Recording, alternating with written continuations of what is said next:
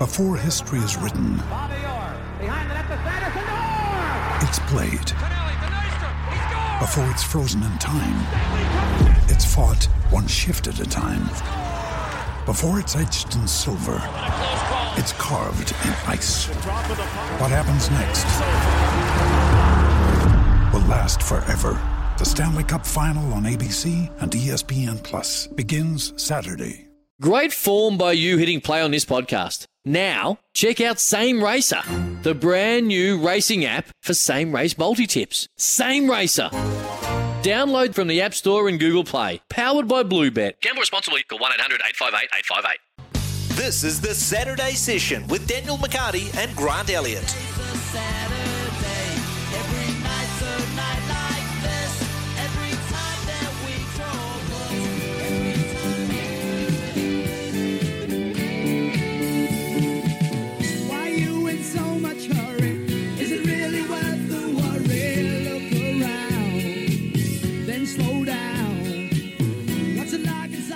Well, if the pre-match banter is any indication of what lies ahead over the next 3 hours, this could be fun. Elliot and Francis already at each other's throats. Good start from Ben Francis on the music. Thought he started a little bit slowly last weekend, but bang on from the start, from the first delivery. Your captain always wants your first delivery to be great line, great length, make the better play, and that's exactly what Francis has done. I think he actually caught your outside edge. Had you taken it second slip, you reacted furiously to that. Welcome aboard the show, 1 minute after 10 o'clock. Welcome to the Saturday Session. Insert sponsor's name here on SENZ. We roll from 10 through to 1 o'clock. My name is Daniel McCarty. Hello, Grant Elliott. Hello. And hello, Ben Francis. Good morning, sir. Morning, Ben. Good morning. Great show lined up, he says, confidently. It is a great show. I saw the names that, obviously I was quite busy commentating down south. Yeah, we'll get to that in just a mo. The Bangla Wash series. Bangla Wash. But Ben Francis and yourself have produced an amazing show and a great array of guests. So, some new voices. I don't think we've had the great Sumo on the program before from Spark Sports. Scotty Sumo Stevenson's going to join us. Man of many, many talents, of course. Oh. Grant, as you know, he's going to review the opening week of the Women's Rugby World Cup. Look ahead to the games this coming weekend. A couple of doozies we're looking forward to. He will join us later this hour. After 11, our Saturday Session legend, a legitimate legend. Well, they all are, in association with Somerset. But, one of my favourite blokes in all of the sport covering the game. Just a wonderful sense of humour and a pretty darn fine bowler, wasn't he? Oh, no, brilliant. And we'll hear a lot about his career. I mean, he had an amazing career. He did so well as a cricket player with ball in hand. And we'll talk. Have we hinted enough at who it could be? We'll talk. Ball in hand, very good bowler. And we'll talk a little bit about his batting. His batting was not too often discussed. Yeah, it was. For my liking, yes, of course, it can only be Chris Martin's going to join the show. Over 200 Test wickets for New Zealand. He played in the first T20 World Cup for New Zealand. The game has evolved a fair bit since then, but we'll pick over the cross. A wonderful career. He's a fun man and local as well. He's born these days. Very close to the studio in the Riviera over here. And we'll have some live horse racing after 12 o'clock. We'll also catch up with David Choate to talk a big week for New Zealand football. Not only did the A-League season kick off, heartbreaking fashion for the Wellington Phoenix, conceding late on a 1-1 draw, but the big story, of course, Danny Hayes' departure from New Zealand football, a vexed subject matter as far as I'm concerned. Would love to get the verdict of our listeners on that or any of the sport going on at the moment. It's a huge weekend. Big shout out, though, to everyone in Auckland. Hi, hope you're doing okay. Look behind you, there's a lion. There's a lion behind you. Duck! Run away! Like your Auckland defenders did last night. 54 points to 19, if I'm not mistaken. Have I got that right? Wow. What a performance. But we spoke to Dominic Bird last week, and he was talking about how good the culture is and the feeling in the team. And we were just talking off air about, I wonder why there's been such a turnaround from this Wellington rugby team. But they look like they're playing with a lot of passion, a lot of drive, and you can see it. Like it's visible every time they take to the field. So 9 in a row. It's been a big year for the Wellington Lions. They look so off the money in their first 2 games of the season. Northland week 2. They lost to Canterbury in week 1. got thumped by Canterbury. Canterbury up against Bay of Plenty in the second of the semi-finals. Canterbury, you would think, would go through there, and that would give heart palpitations to all Wellington rugby fans. It's only 22 years ago Wellington last won a national provincial title. I don't know how many Canterbury's won since then, but way too many. 22 long years. Where the likes of John Olomu sprinting down the left wing side, fending Marika Vunambaka repeatedly, scoring in the left-hand corner in Christchurch against Canterbury, of course. Good luck to the Heartland Championship. Semi-finals time there. Gee, we can't quibble about how much sport's going on because we've got 3 World Cups starting. There is a lot of Well, sport. one started. There's 2 about to start. The T20 Men's Cricket World Cup and the Rugby League World Cup. And that New Zealand side they have named, there's only one change from the side that played played Tonga late earlier this year. And it's probably a player who would have started in that. You look at the players who haven't made the squad. There's so much depth in the New Zealand forward pack. Hopes have got to be pretty high amongst our rugby league fraternity, right? Here's a question for my esteemed colleagues and the listeners on 0800 150 811. The lines are open. You'll get through right now. It's an open forum. You can set the agenda. But here's a question. How, of the 3 World Cups that we will see, or are seeing, and we'll see in the weeks to come, who has the best chance of lifting the trophy? Is it the New Zealand Rugby League side? Is it the New Zealand Men's T20 side? Or is it our Black Ferns? I would love to get your verdict on it. What side do you have the biggest hope for? 0800 150 811. I think I've convinced myself it's the Rugby League. Oh, the Rugby League. Yeah, I think I have. I told you the first ever Rugby League game I went to was the World Cup in Brisbane. Not the And New World Zealand Cup won. final, right? Yeah, the final. 2008. What a day that was. Left a straight one, last ball of the day. And then got tickets to the World Cup final. What a night that was. Yeah, it was a brilliant night. But you speak about sport, and, well, I'm going to say the Black Ferns. I'd love to see... Is it hometown? Just because it's hometown, yeah, the hometown. I just think it'd be great for sport, great for women's sport, patriotism. That's a heart over head call. Nothing wrong with that. Definitely a heart over head. That's what we're all about on the show. But what I want to talk about with a lot of sports next weekend, so I know we've got a lot of sport this weekend. Next weekend, we've got the Black Ferns versus Scotland, 4:45 p.m. Then you've got the NPC final at 7 p.m. The Phoenix versus the Jets at 7 p.m. You'll have Lahore and Meads Cup finals too in the Heartland. Oh, wow. Then you've got the FIFA Women's World Cup draw at 7:30 p.m. And then you've got the Black Caps versus Australia at T20 World Cup at 8 p.m. You know what that is, ladies and gentlemen, boys and girls? It is time to earn some brownie points in the next 6 days. Speaking of brownie points, I think last time we spoke to this gentleman, he was cashing in all his brownie points. Dean from Dunners. G'day, Dean. G'day, Dean. Yeah, good night last night too, to be fair. I didn't see the first try, but I was happy that Julian got it, and then I had TJ in that, those bonus things. If he scores a try at $19, I think it was.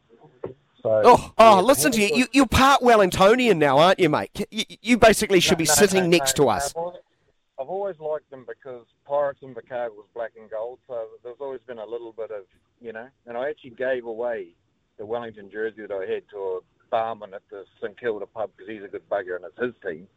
And then I was fortunate enough to have John Preston's blazer, believe it or not, Wellington blazer, so I gave that to him as well. So it is what it is. Too much. You're a generous man, just giving away memorabilia just like that. I'm sure you don't give away the Skull and Crossies away as easily.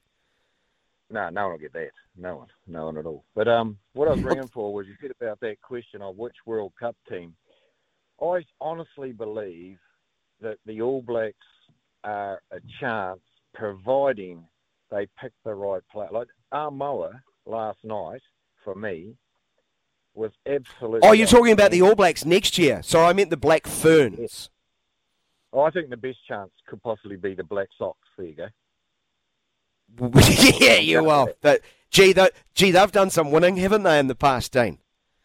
They have, but softball's growing, and not so much in New Zealand, but worldwide sort of growing. The competition, all of these competitions that we're having actually at the moment is so good for nobody knows. Like I love what I'm watching with the Black Ferns. I think Ruby Tui at fullback today could be something special. She was an Energizer battery last week. Fullback, yeah, mate, that's perfect for her. The way she was playing fullback anyway on the wing, much like what Will Jordan's doing for the All Blacks. So I think that could be interesting. I'm a little bit worried about their forward bulk mongrel when it comes to playing England. I think they might be bounced off the ball a wee bit, which is a bit unfortunate, but that's just how I see it. I mean, I love the girl Hirawini at 7. But I just think she's fabulous lady, fabulous rugby player, but Sevens women's. Have a look at the Canadian number 8. Have a look at her, and we don't have... Well, you just look at the numbers. 14 minutes a game to 8. It's a substantial change, isn't it? And I think she's even described about, teaching her body to get through a game. She's doing it during a tournament, which is not ideal, but that's the scenario they find themselves in. When the direct comparison to the English, they're fully professional. Totally, and like they said, I heard on the radio yesterday when I was listening that someone said England are playing the same team. Well, actually, when the All Blacks used to beat everybody, that's what we did. So we've created the blueprint of how to be successful, but now all of a sudden, good old Mitchell bought in rotation many moons ago, and we haven't managed to flush the dunny with it. Like it's an absolute joke. Rotate the reserves by all means. Well, Dino, talking about they went to a more consistent lineup based on the fact that they'd struggled results-wise, right? Ironically, this year, at a necessity. And I actually really enjoyed it. Well, you mentioned Mitchell, Dino. What about the Black Caps going to the World Cup? The better of the two Mitchells, yeah. Yeah, the better. Father of. I think John Mitchell's officially called now, father of. We forgave him ever since Daryl Mitchell started scoring runs. I've never said a bad word about John apart from the rotation. I just don't understand that. I actually met the guy when Waikato won the Shield, and it was behind a bar in Hamilton, and he asked me if I wanted to hold it, and I says, mate, no, I'd love to, but I wasn't good enough to play against it, so no. Sorry, what were you doing behind the bar? Outside behind the bar in the alleyway, or actually you got behind the bar and you were pouring them the pints? No, I would have if they asked me to. No, I was just leaning there, and he came up and had a yarn. Got you. Sort of like staring at the thing, and he's just a genuine nice guy. But there's a problem in New Zealand sport, if you ask me, and they both have the same first name. And I couldn't understand the 2020, the last one, when Conway for me was talked about. And love your cricket. I love watching it. I don't really know that much, but for me, he's an opener. And I think we've got the balance right this time. But I don't see Kane Williamson unless I wouldn't honestly. If we're 5 down for 30 and we need to bat out the overs, I'd play him then. But otherwise, he won't even get a bat. He's too slow. Dot balls are no good. Brilliant Test cricketer, absolutely fabulous. Just leave him there. But you can't have 20 dot balls in any format of limited over game now, because the team you're playing against won't have those dot balls, and you'll lose by 20 dot balls, by 20 runs. Do you know what I mean? Good on you, Dan. We'll get Grant. You hang up and have a listen to Grant's response to that, because I think it's a fair enough point. When you look at Kane Williamson, averages over 30 in T20 internationals, that's a decent number, but it's the strike rate that probably is 123, I think it is, over career, and over the last couple of years might even be a little bit below that. So that's not a world-class strike rate, so it puts a little bit more pressure on the others in that top order, doesn't it? I think if I was coach of a T20 team, any team, I like to have a right-hand, left-hand combination. So that's the first thing. The other thing is I like to have a hitter and a 360 player, a touch player. Which they've got now. So Conway's a 360 player, Kane's a 360 player, and Mitchell, you could argue, is potentially that as well. So if Finn Allen gets out, you don't send in Kane Williamson. You don't have two touch players batting together. You send in Phillips. Yes, because I've worked out they've had 10 partnerships together, Williamson and Conway. They've scored 240 runs at an average of 30. It's healthy, but a strike rate of 6.85 runs and over, which isn't, you're only looking at a score of 136. 32, sorry. Now, he does his research. So Allen goes out, Glenn Phillips comes in, because it's like for like. Then you've got a hitter, touch player. Conway goes out, Williamson comes in. So you always have, because they're very good at rotating the strike and giving the strike to that hitter. And you keep doing that as the game evolves. So the batting order should be quite fluid and should be, which we spoke about off air, matchups in baseball, matchups in cricket. They sent in Chapman the other day. Still not over it. Chapman took the game away from Pakistan. He got 23 off 8 balls or something. It was because the left-arm spinner was bowling. It was perfect. Perfect for him. Yeah. So get your nominations through. Of the 3 World Cups that we're going to witness, and we're currently witnessing with the Women's Rugby World Cup already underway on our shores. Rugby League World Cup, New Zealand up against Lebanon first game. Very strong lineup. They've announced the T20 World Cup. Of course, New Zealand were in the final of the last World Cup just, a year ago. Who's the best chance to win from a New Zealand perspective? Let us know. Morning, gents. Writes Brendan, the Black Caps will win. And in capitals too, the wins in capitals. Is that Baz? The T20 World Cup. And I do love it when people change our question to cram in the answer, or cram in an answer that revolves around their team. So bravo, Mike. I bow down to you who says it's East Coast to win the Liqueur Cup. Fantastic stuff. So I think I've convinced myself it is the Kiwis, the rugby league side. You're going the Black Ferns. Voice of reason, Ben Francis. Do you have a nomination? I know you don't care about rugby league once your team's knocked out in week 4 of the NRL. Week 4, it's a bit too early. Yeah. There's always next week, isn't there? Exactly. And I do mathematical chance. I do think the Kiwis have a decent chance. I would be great to see the Black Caps, but I guess my reservation is that it's in Australia. Yeah, and there are. I just think the field's a bit deeper too, as far as teams that can get into a semi, can win a semi, can win a final. I think it's a little bit deeper. I think last week we made it pretty clear in our minds. There's 3 sides. England, raging hot favourites for the Women's World Cup.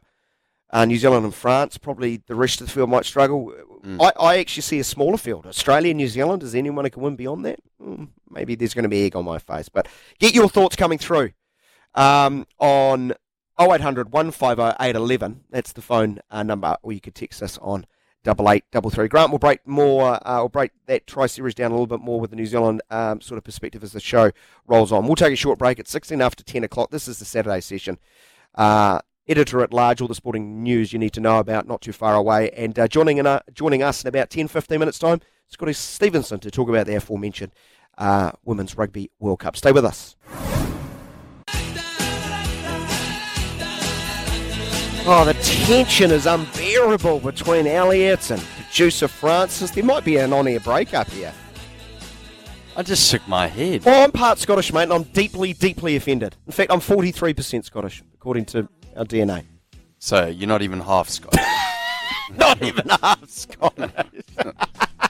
Steve writes, Grant is right again. The Black Ferns have the best chance as the league side will lose in the semi to Oz. The Black Caps are not the best form and batting will fail when it counts against Oz and England. Regards, Steve. I said read that first part again. Grant is right again. No, I don't. Where's the again bit? Again. Grant is right again. Grant is right again. Thank you, Steve. Thank you, Steve. Great to hear from you. Grant is right from time to time, more than actually Daniel McCarty is willing to admit. I bow down to your knowledge, Grant. There you go. That is the first time I've probably given you a compliment.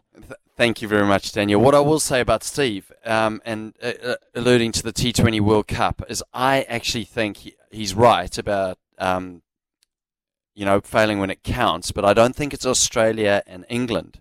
I think it's Australia and Pakistan. I think England, we've got a good record against them. Obviously, take away the 2019 World Cup. India at ICC events. We're great against India. But that Pakistan bowling lineup's good. Yeah, so we spoke about it after the game, and they said, is this a mental hurdle now for the Black Caps? And I was like, well, no, because we're not playing our best team. There's no Satner, there's no Ferguson Milne, there was no Mitchell. But they've still got Shaheen Shah Afridi. It's more like Pakistan have become our bogey team. We've lost to them 9 times out of the last 12 games. And I've just T20. Immediately gone back to 1992 in my own mind. Oh no, the semi-final. That's one of the worst sporting events I've ever... Inzamam. Oh, don't Inzi me. Why did you bring up bogey team Pakistan? I'm getting teary, the thought of it. And some writes here, strike rate is more important than average. It depends where you bat. I think that strike rate is extremely important. You don't want to be 6 off 2 and in the hutch if you're opening. No, but Finn Allen the other day, he got 30 of 16 balls. Brilliant. I go, do you know what? That's like a 50 in one-day cricket. You go, brilliant. Got the team off to a good start. Next batter comes in. Platform's been set. So in certain positions, strike rate is extremely important. But in T20, obviously, I think you can have one touch player in the team that gets in, but you still need to get 50 or 30, 40 balls max. Yeah, our question of the day of the three New Zealand sides, the Black Ferns, the Kiwis, and, of course, the Black Caps. So we're talking Women's Rugby World Cup, Men's Rugby League World Cup, and the T20 Men's World Cup. Which side has the best chance of lifting the trophy? Speaking of trophies, it wasn't a Fisher and Paykel front loader in the Bangla Wash series last night. Oh, the missed opportunity. So do you know what was funny? What was the trophy? It said Bangla Wash on the screen at the start of the series, and we're like, someone messaged and said, you've spelled Bangladesh wrong. It was like, no, it's Bangla Wash. I think it was a company. It's a company. Yeah, it was a detergent, clothes washing detergent, but no, it was a bright gold with a huge ball on the top. Missed opportunity. And the best thing about it was when they won at Pakistan, the 13th or 14th man, Shanawaz Dahani, just like grabbed the trophy. He was in the front holding it. He just never let it go. But I think they missed a golden opportunity. If you had your Fisher and Paykel front loader, you could have opened the door and actually pulled out man of the series out of it. And could have got another sponsorship activation. Yeah, exactly. I think missed opportunity there. New Zealand Cricket, Bangla Wash in Limited, partnership with Fisher and Paykel. Yeah. Think next time. And you're welcome. Some free marketing there. 25 after 10 o'clock. Let's get to the sporting news you need to know about as you start your sporting Saturday. Good luck to the Weekend Warriors. We love you. You do know that. We'll unpack the big stories of the day. Let's talk about Wellington. Look behind you, Auckland. There's a lion. Wellington, I don't know if you've heard, Grant, are through to the final of the National Provincial Rugby Championship. So good. Being a Wellington supporter as well. Claiming a record win over Auckland. A record win, was it? Young centre Riley Higgins, he looks a talent, scored 2 to help the Lions claim 54-19 win. That's 54 points to 19. 54. 5-4-19. 54. It's more than 50.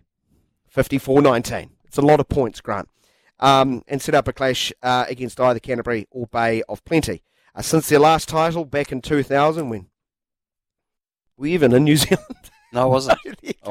It's how long ago it was.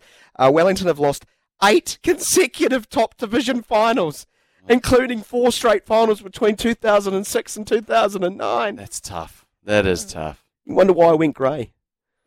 Covering Wellington sport all those years. For those defeats, 4 of those defeats were by Canterbury. Just to make matters worse, the opponents they beat in the 2000 showpiece. I'm so conflicted. If Canterbury get through next year, I'm not sure we need to talk about it. We'll even talk about it because I'll be hiding behind it.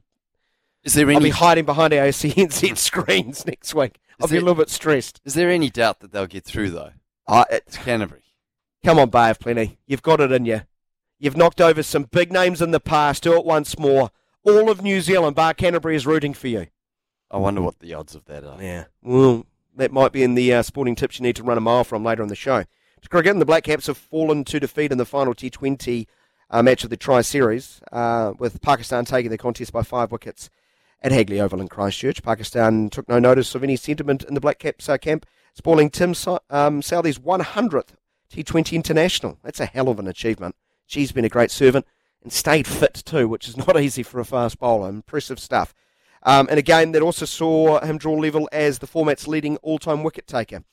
Among a few positives, Kane Williamson, his first half-century in the format since last year's T20 World Cup final loss to Australia, making 59 off 38. He looked good. He looked in good. form. He's been kind of knocking touch on the door, hasn't he? There's been lots of starts. Not fluent, but there's been lots of starts over the, last 7 or 8 innings. Lots of 20s, lots of 30s. Do you know, we mentioned it. But he looked far more fluid, didn't he? When we watched him in that Chapel Hadley series, we mentioned it. We said, what's wrong with Kane? He just doesn't look like he's into it. But yesterday with his innings, he looked on. From ball 1, he went bang through point 4. Next ball on the stumps, clipped it through mid-wicket. But just his body language looked like he was present, looked like he was motivated. Did it look like he was enjoying his cricket? Yes. That is something I've questioned. Yeah, it did. Yeah. That's nice. It was a change. There is reported friction amongst the Australian Diamonds camp ahead of the second Constellation Cup against Silver Ferns and Tauranga. Gee, one win. One loss and they're already eating each other. It's like us in the commentary box. Players had raised issues about taking the netball court against New Zealand wearing a uniform featuring new sponsor, Hancock Prospectin. A mining and agricultural business owned by the richest woman in Australia, according to Fox Sports. Players have concerns about the sponsorship, particularly with Indigenous player Danelle Wellham, now a member of the squad, with a deal worth $15 million over 4 years. The Silver Ferns won the first test in Australia, in Auckland rather, 56-48. That is quite an interesting one, and they're personal issues, aren't they? But on the court, they had a few issues too. They were down by 11 goals after the first quarter. Mm. I think they've got a bit to worry about on the court too, right? Not just off it. Why are they so temperamental with their results? Remember going into the World Cup where suddenly they had no chance and they ended up winning it. They came from nowhere. What they tend to do, Australia. Go look at their history, mate. And there you have it. Editor at Large. Brought to you by, insert sponsor's name. Call Ben Francis on 0800 150 811. He'd like to cover the tickets. Boom, boom. Almost 10:30. We will take a short break. Keep your messages coming through on 8833. Brad writes, Albion Turkeys versus Kings High School First 11 battling for the McCullum Family Cup today. Nice. Very nice. I do like that. And Chris writes, is there a T20 World Cup every year? Well, there was one last year. Yeah, that was because But there's COVID, not- so it was meant to be 2 years prior to that. Yeah, so there'll be one in 2 years. It's every 2 years. Every the 2 years. T20 World Cup. But Chris. COVID impacted the previous tournament. Yeah, There so we just have it. enjoy it, Chris. Yeah. Enjoy it. Remember, you are watching Rugby World Cup 2021, which we will talk about after this break with Scotty Stevenson, Sumo, out of Spark Sport. Well, that's where we'll get our tips. I mean, we're talking about Black Ferns, France, England. I mean, he's watched every minute of that. So if there's ever a tip that you want to hang on to, Scotty Stevenson, well, he knows his stuff, especially in women's sport. Bang on 10:30. He'll join us after this.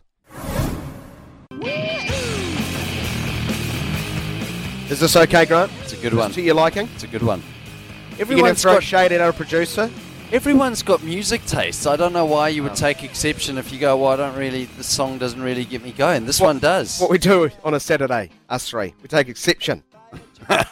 Almost everything. So sensitive, We everyone. are, aren't we? So thin-skinned. Well, he started it today. He sent me Listen to you knocking on him. He sent me a Sean Fitzpatrick shirt, a photo, and he said, "Oh, well, this is now my favourite piece of memorabilia."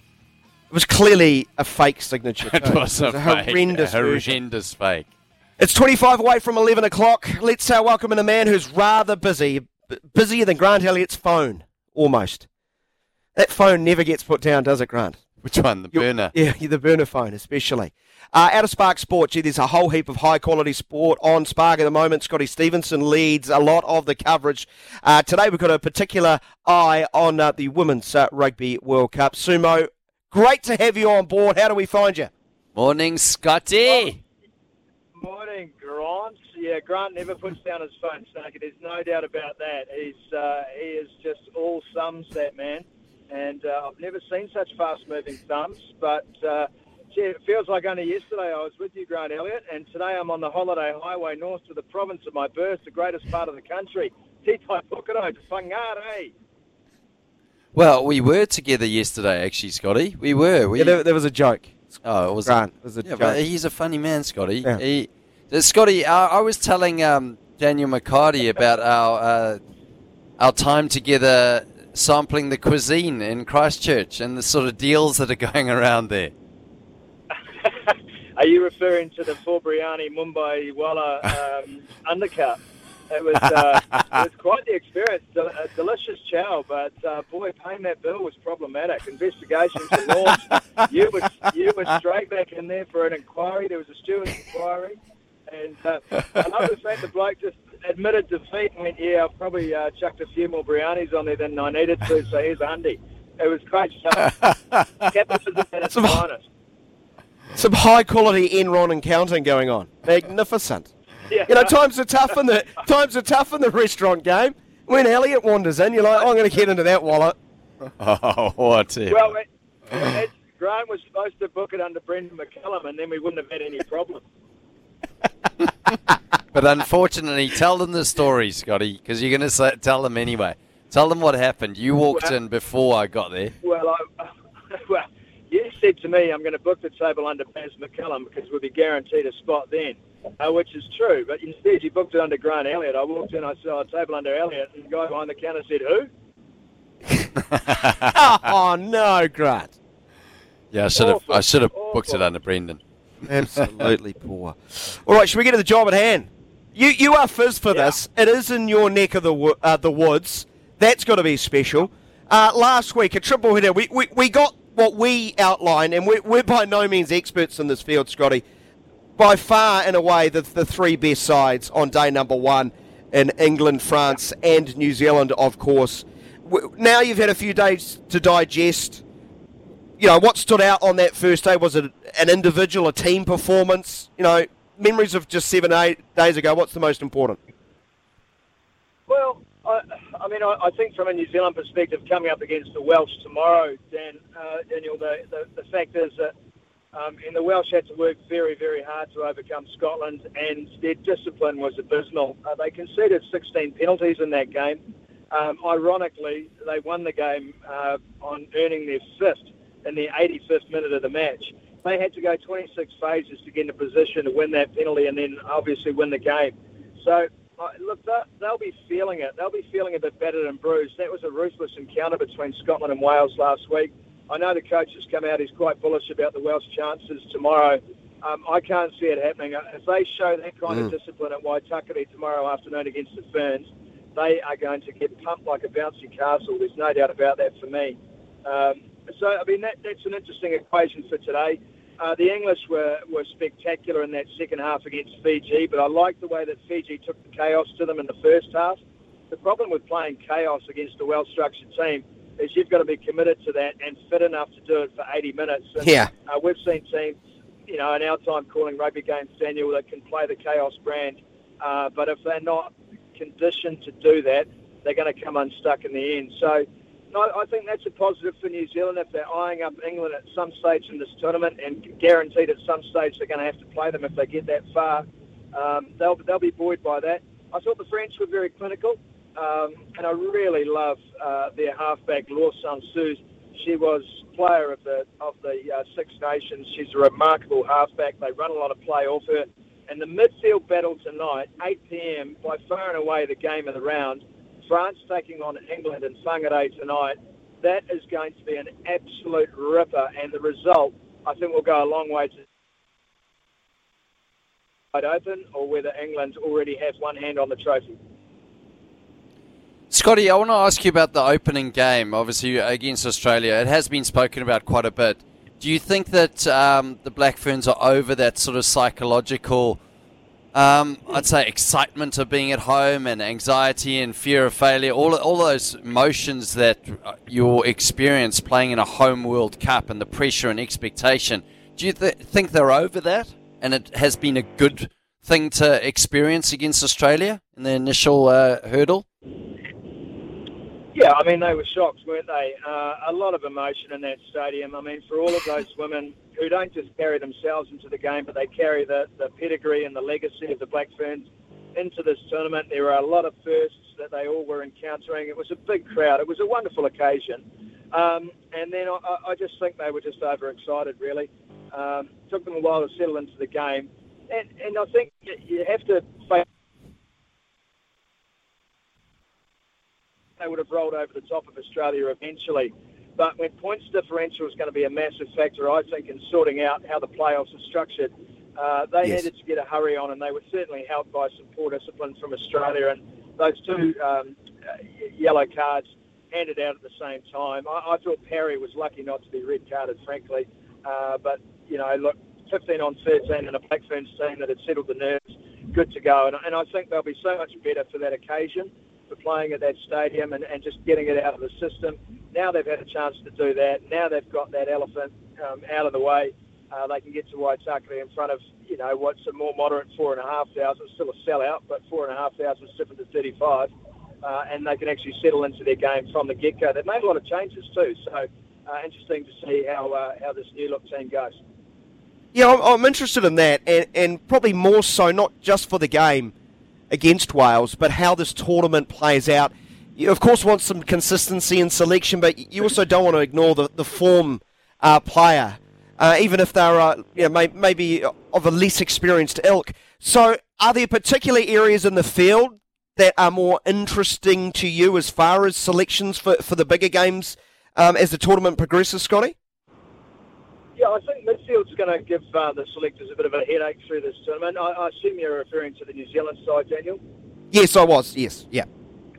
Yeah, look, I mean, I'm really excited to see Sylvia Brunt back in action. She made her debut for the Black Ferns earlier this year in the Pac-4, and it was at Waitakere Stadium, and she's just going to be an out-and-out superstar of the game. She's such a powerful ball runner. Having the experience of Fitzpatrick inside at 12 for this game is going to be great. And then outside are Renee Wycliffe and Portia Woodman. So she's got good targets left and right, and she's also got some helping hands on the inside. I think when you look at Amy Duplessis, you've also got Stacey Flula, Therese Fitzpatrick, and Sylvia Brunt all vying for those starting 12 and 13 jobs. It's exciting for the selectors, but they're going to want to see something quite special from Brunt today, I think, and from Fitzpatrick for that matter. Ruby Tui moving back to fullback's a really interesting call, but I think that's the case of just wanting to have your best players on the park. And, I'm sure she'll acquit herself very well at fullback in a very different role. Unfortunately for Renee Holmes in that opening game, she just made a couple of defensive lapses that wouldn't have gone unnoticed by this coaching group who are hard pass masters. You need someone in there who's going to make those covering tackles. And we'll see how she goes. But, I think the locks will take care of themselves. The two favourites there will be Chelsea Bremner and I think Jonah Ngan-Wu, who has a chance to be the player of the tournament in my mind. She's just an out-and-out weapon, Jonah Ngan-Wu. And I think the front row is going to be a bit of a mix. I think last week's front row was probably our best. But, good to see big T-Bone Kalunavale out there today and tomorrow and see how she goes, because she can make a massive impact. I don't know as much of a starter as off the bench, but we're about to find out. Scotty, what have the crowds been like, and how important is this Rugby World Cup for the future of the sport for young girls growing up and the aspirations? I know you're a huge advocate for women's sport, but I have seen a few clips, and it looks like there is a lot of support, and it's not just girls in the stadium supporting, but my kids at home, my two young boys, they're also supporting it. There's a lot of kids getting behind it, and it's the first time it's really has been showcased in New Zealand. Yeah, I don't think it's just important for young girls watching. I think it's important for young boys who want to get involved in the game as well. I mean, there is a big difference that you noticed on the weekend at Eden Park between the opening match of this Rugby World Cup, or the opening three matches, should I say, and perhaps going to an All Black test where you've got a slightly different crowd, a crowd that's probably a bit dour. I always find going to an All Black game that the crowd can feel kind of threatening from time to time, actually. It just doesn't feel like people are there to enjoy it.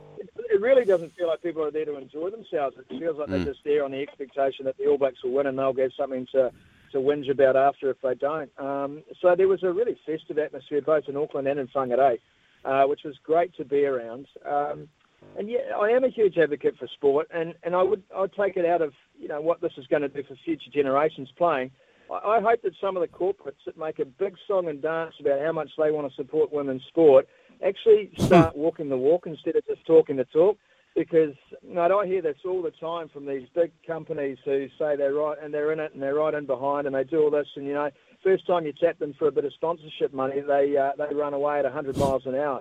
So I hope that the corporates will look at these kinds of occasions, these kinds of athletes, and say, do you know what? There's some value in this, and there is value to be made, and I don't want it to be just an add-on to my sponsorship of a blokes team. I want to target my marketing and sponsorship money into this side of the game. That would be a massive result for me.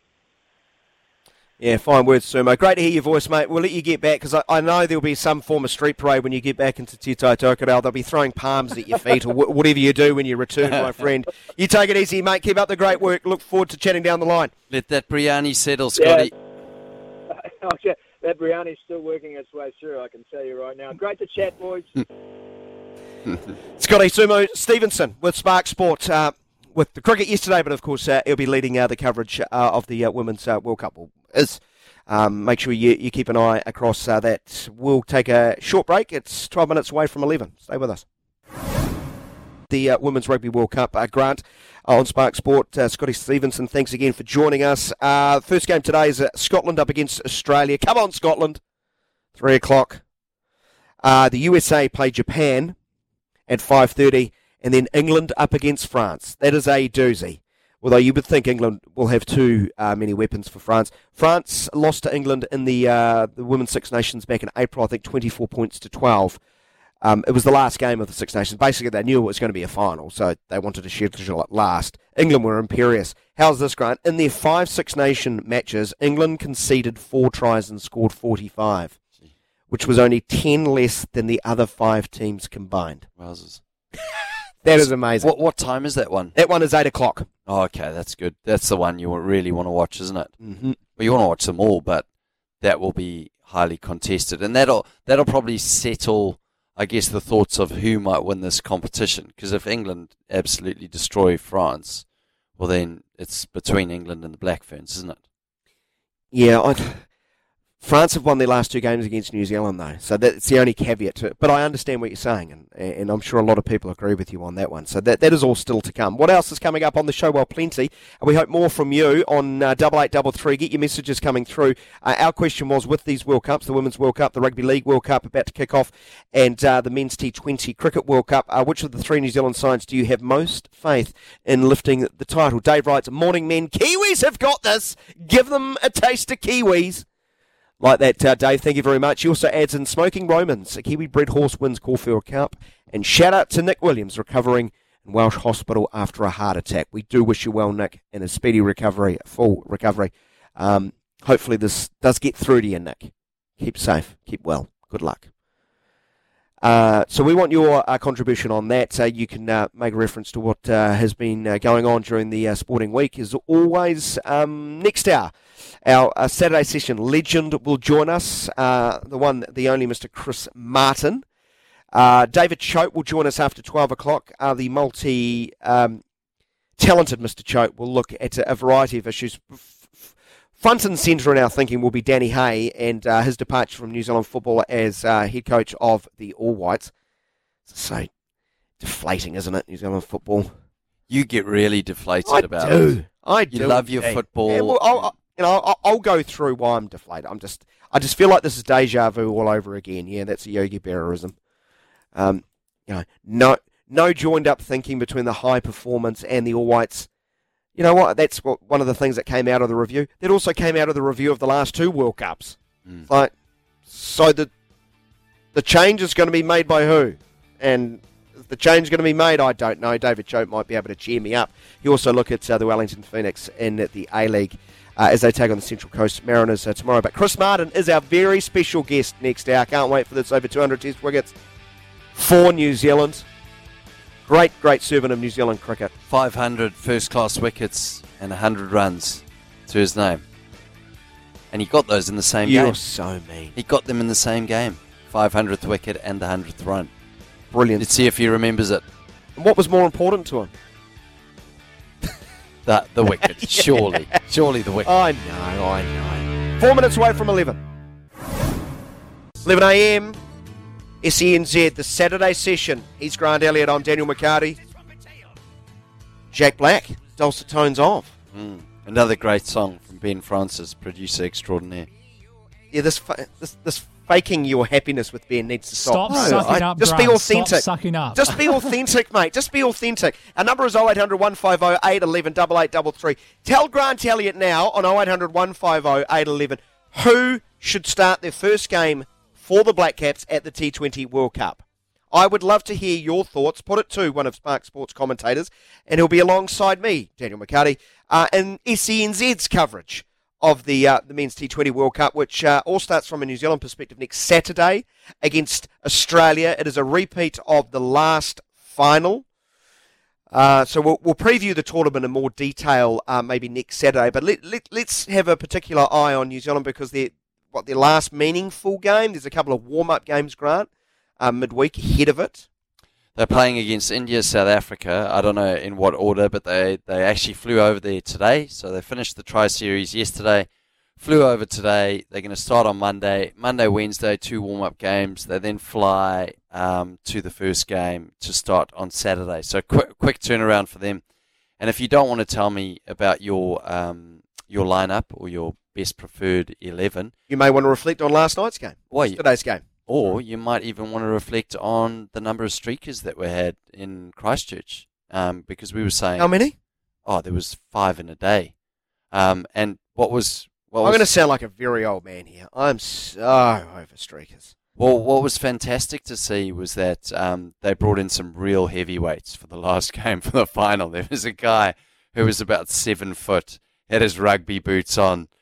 I reckon they got them from the Linwood Rugby League Club or something, ready to go. Should we give the security guards mini paddles like Dazed and Confused in that movie? Tasers. When they chase the freshmen around on the last day of school? We were saying, though, you should get, if you fully nude, well, then it's maximum fine. But if you're clothed, then is that lesser of a fine or is it the same fine? It's not that funny, is it? No, I don't think it is. No. Ian, am I being too old here? Do you enjoy a streaker? No, I enjoy a streaker. I hate it. I'm one of these ones where I think security guards should have full reign. Absolutely smash the living daylight out of them. If you're a streaker, I'm poo-pooing you. So that's what I enjoy about the streaking. So I was firing up the 7-foot giant who was just outside the commentary box. I said, "You must be so excited today." I said, "There's going to be some big hits." I said, what was missing in the start of this tournament is that no one was prepared to put in some big hits. And I said, "You look like the man today." And he was like, "Yeah, I'm kind of looking forward to it." Start the game with intensity. It's the first tackle. The first tackle of the game is the most important. The security guard, security guards were poor. And they're to blame. Yeah, they're to blame, great. But the absolute idiots who think they're funny. Before we get into the T20, though, one of my favourite times as a commentator is if you get there early enough, they actually have streaker practice. So they'll have the manager... Streaker practice? The manager, where they've got the formation of all the guards on the boundary. And he gives them a good team talk. Well, they do. Right, we weren't good enough the other day. Ramon, you were terrible. You're at long on. You know it's an important position. You were out of position. Today we're going to get it right. And then they go into formation. Position. It's a 360-degree ground. You can enter it from anywhere. Well, there's hot spots. What? We all know that. If people done deep, data analysis of where streakers are most likely to come from, probably the most boozed up section of the crowd is probably the first one, and where there's an exit gate, right, or an entry exit. So then basically all the guards assume their position, and then the manager walks around like he's pretending to be random person. Does he lather himself in Vaseline, like the greased up deaf guy or Family Guy, and he goes around? And he should, but then all of a sudden he just jumps over and they don't know when he's going to jump over. He jumps over, starts running, and then that's when they have to get into formation. And we watch this; it's brilliant. Can we do a reality TV show? I'll capture it on video. We'll put it on SCNZ. Yeah, like the Contender in UFC, right? Security guard streaker training. Yeah. If F-Boy Island got the green tick, this surely should. If that got the green light, this should definitely get the green light. I'd watch that over that absolute abomination of a program using us. Brilliant. Well, let's give the green light on this team. Okay. We've put Can we talk about the game briefly? Is it too simple to say the 15th over of the Pakistan run chase was the game? 25 runs off it.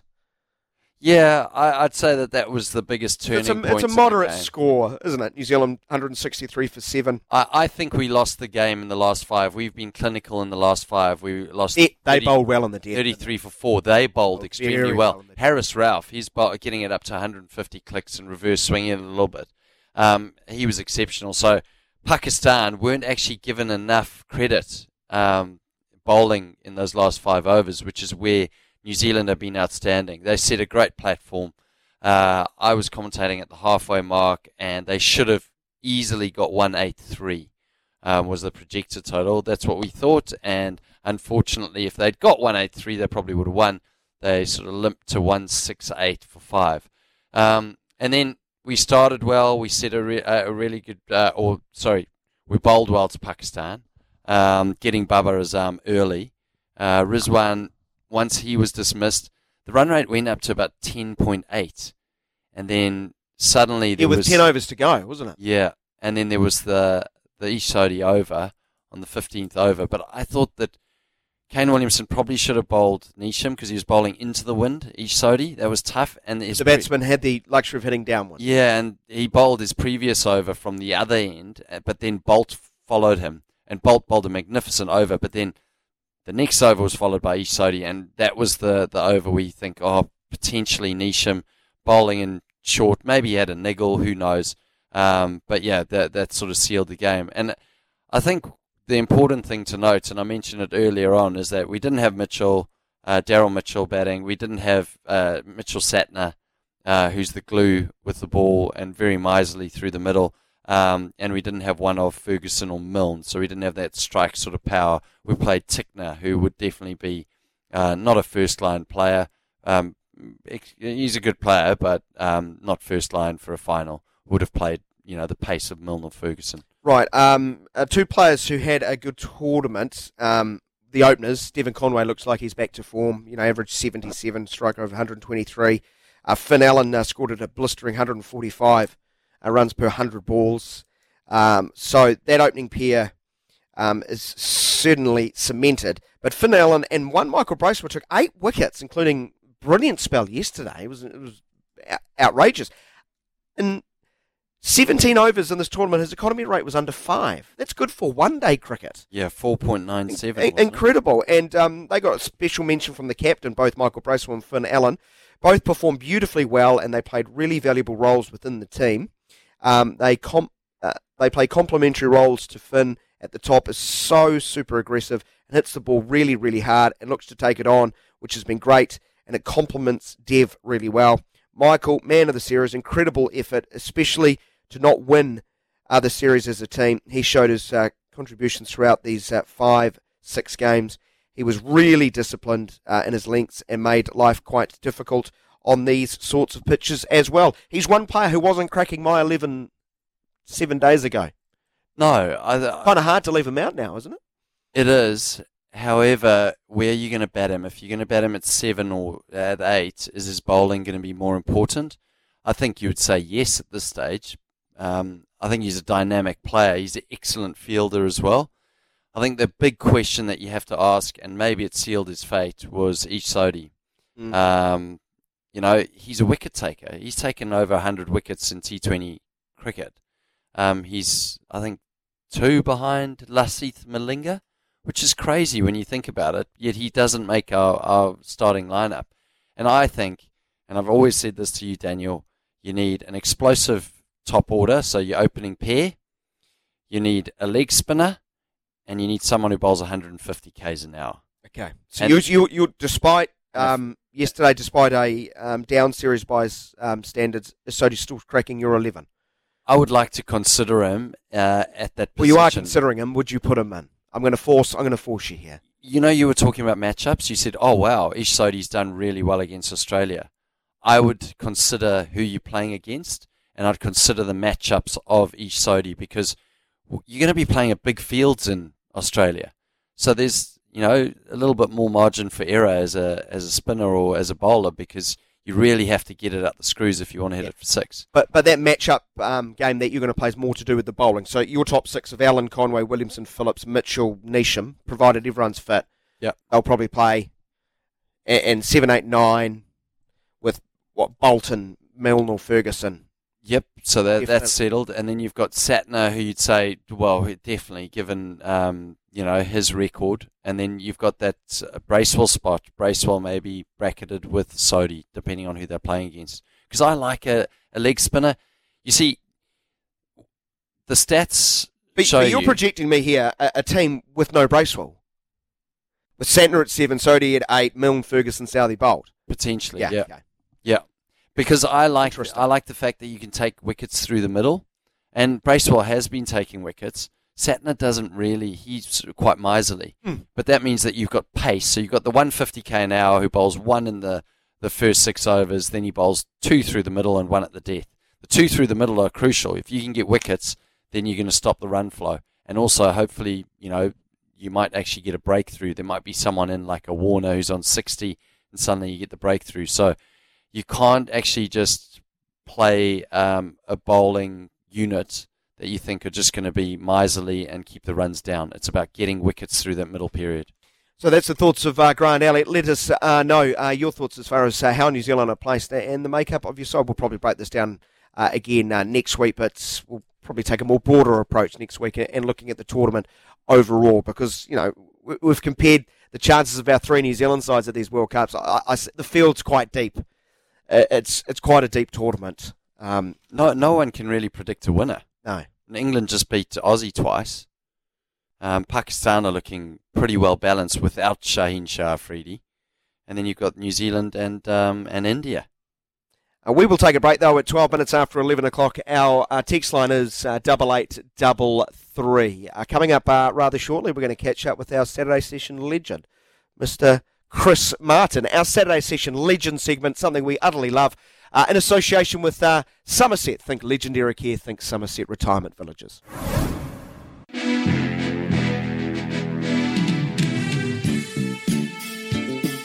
This is apt. This is apt music, Ben Francis, because I'm going to come out swinging. A big feature this hour is going to be our Saturday Session legend with Chris Martin. But before that, we need to get to our Midas Tyres Workhorse of the Week, Grant Elliott. Well, my nominations anyway. Yours are coming up later. In association with Midas Agri Tyres, the choice of leading manufacturers, Midas Agri Tyres, European quality, made affordable. Who has been doing the yards and sport? It's been impressing us. I'm going to start off with my non-nomination first, though. You know I like your non-nominations. The people that did not turn up and do the hard yards. My Toronto Blue Jays, who coughed up an 8-1 run lead, 8-1 lead to the Mariners last Sunday in one of the biggest postseason choke jobs. Okay, I'm getting a little bit too heated there. Coughing up one of the biggest leads in Major League Baseball playoff history. They were 8-1 ahead. They were 8-1 ahead. Ended up losing the game by 10 runs to 9. Were eliminated 2-0 in the best-of-3 series as a result. It looked like it was going to a decider. So a non-nomination for a no-show.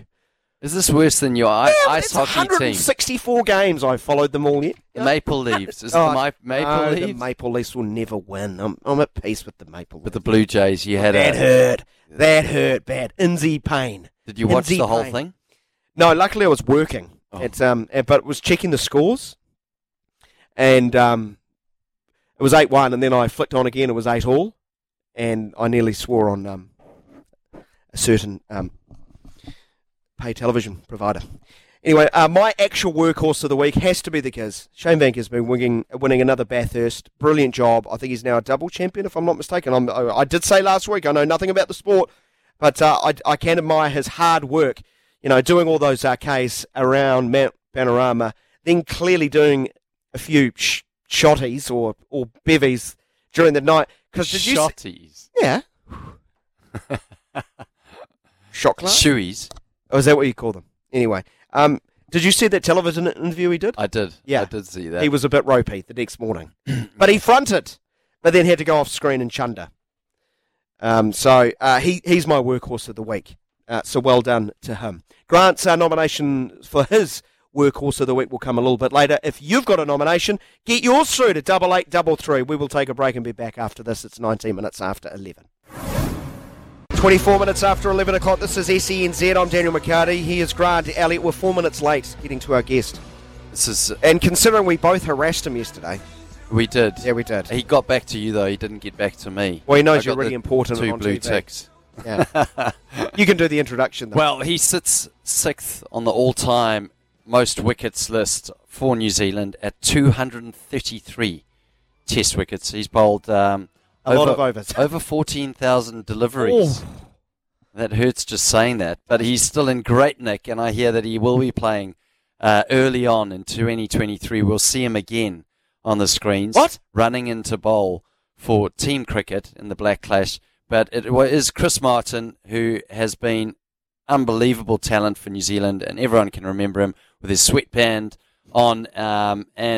His batting was spoken about a lot, but it was his bowling that was very impressive. Played for Canterbury, Auckland, Warwickshire, went back to Canterbury again, finished his career in Auckland, and probably, I feel, could have played a couple more years. I almost feel like he retired a little bit too early, but maybe those 14,000 balls got to him. At 38. Yeah. Known as Tommy, great nickname. Chris, welcome to the show. Good morning, guys. I'm actually 5'6" now, and I've just that 14,000 balls is probably just knowing about it dropped another inch off as well. So good to be here. Good to be talking to you. Did you know that it was 14,000 deliveries that you had bowled?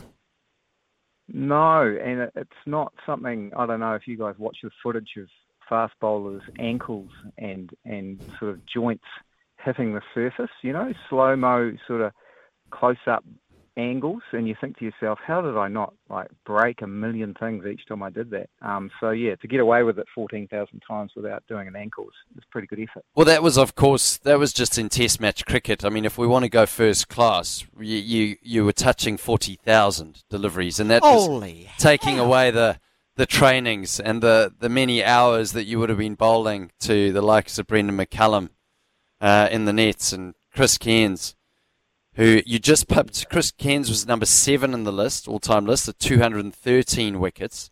And now you have been taken over by Wagner, Bolt and Southey. I think... way to bring him down, mate. Way to bring him down. From memory, though, Tommy, you were sitting at 3rd for quite a while.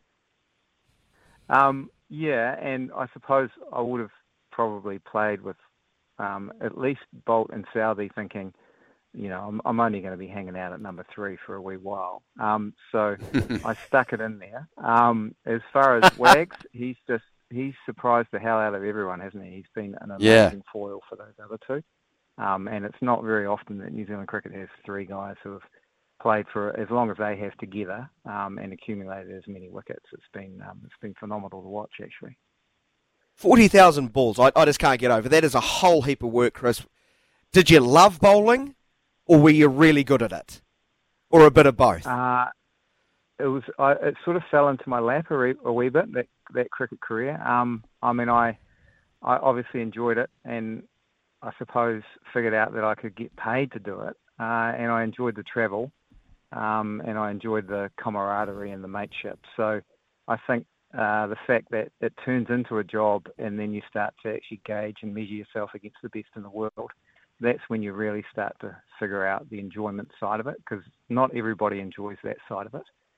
So you really have to, figure out where your headspace is and what gets you out of bed every day to go and do it, because you're not always the best out there doing it, but you've still got to, put the hard yards in for your teammates and all the people watching, really.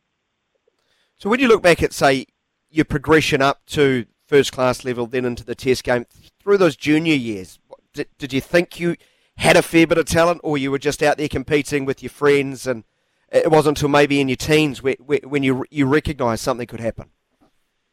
I think teens is a little early. I think a few of the people that I played with throughout that period were going on and doing pretty cool things. I was still caught probably with a lot of friends from school playing club cricket, not really getting a lot of traction, probably due to, being a juvenile delinquent at that age. But I think it gradually I started to figure out that I needed to be a lot more professional. I think that would have hit me around the age of 21, 22, and I got the opportunity to go to the New Zealand Cricket Academy, and it kind of sharpened me up and wizened me up and probably showed me a pathway that I never really knew was there. And I got stronger and fitter, and I think from that point on, I always wanted to play for New Zealand. So that was the crucial piece in the puzzle. And then once I got a little taste for it, then you just want more of it. So that's when the hard work really starts.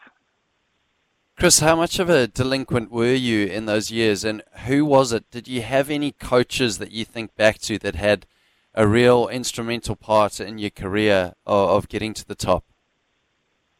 I think it's the odd conversation you have, especially I think at the club level, where you turn up one day and you haven't been out for as late as you normally would, and you take 7 or 8 wickets, and one of the senior guys goes to me, you're much better bowler when you're not half drunk. So I think little moments with guys like Ben Harris, which is Chris Harris's brother. Garfield Charles was another guy who figured out pretty early that I could throw the ball about 100 metres, and he said, you should be able to bowl about 140 if you can do that. So those guys definitely hit you at the right time too. You know, you will be sitting having a beer when they hit you, but they definitely sharpen you up pretty quickly. Wow, that's quite a party trick after a few beers, is throwing a ball 100 metres. So, well, when did you feel like a fast bowler for the first time? That's a hard one because I spent a lot of time bowling with Bondi. So I think when you're in your formative years and you try to compete against Bondi, you never really feel like a fast bowler. But occasionally, I think at the first class level, you definitely feel like it. Like you can break hands and break ribs and hit people in the head. But at the test level, that very rarely happens. So I think any time you're playing for your country, feeling super fast and in that top echelon, I never quite felt like that. But any time you hit, between 140 and 145, you can definitely, hurry people. But there's a 145 to 155 where you actually brutalise people. I never quite got to that phase. Yeah, Chris, you probably finished just almost at the start of T20. Is it something that you wish you had played in this era now, and you could, I guess, tamper with the sort of skills that they've got, all these different slow balls? You got a small taste for it. Did you enjoy it? I did actually. I just think that a lot of people coming through, it helps with your imagination on the amount of deliveries in your arsenal. It also makes you aware that the batting is just getting so good you can't put the same ball down twice. So I think that creativity and that imagination is what all young players need in their game, just to sort of figure out, where they can go and how good they can get. I think growing up, it was all about, bowling the same ball repetitively in the same area to put people under pressure and just to let them make an error. Whereas I think today, I think you'll see guys like Trent and guys like Tim, if they're struggling in a test match, they can bring out all sorts of skills and angles and tools that they've learnt through playing with the white ball as well. So I think that just makes everybody a better cricketer if you can kind of keep those tools getting better and utilising them in all formats. You, of course, played in the first T20 World Cup back in 2007. We're about to see the latest edition of. So what tricks did you have in your bag at that event? Did you have a whole heap? What were the bowling plans in 2007? Was it fairly sort of same plan as you used to use in, say, a one-day international? I think with the new ball it was. I think you've got a very, for a guy like me who can actually swing the ball, you've got at least 4 overs where you might be able to swing it. So I think back then they had, I'd generally bowl 2 or 3 up front, and then braces might whip me off and put on someone who could field. So that was kind of the role.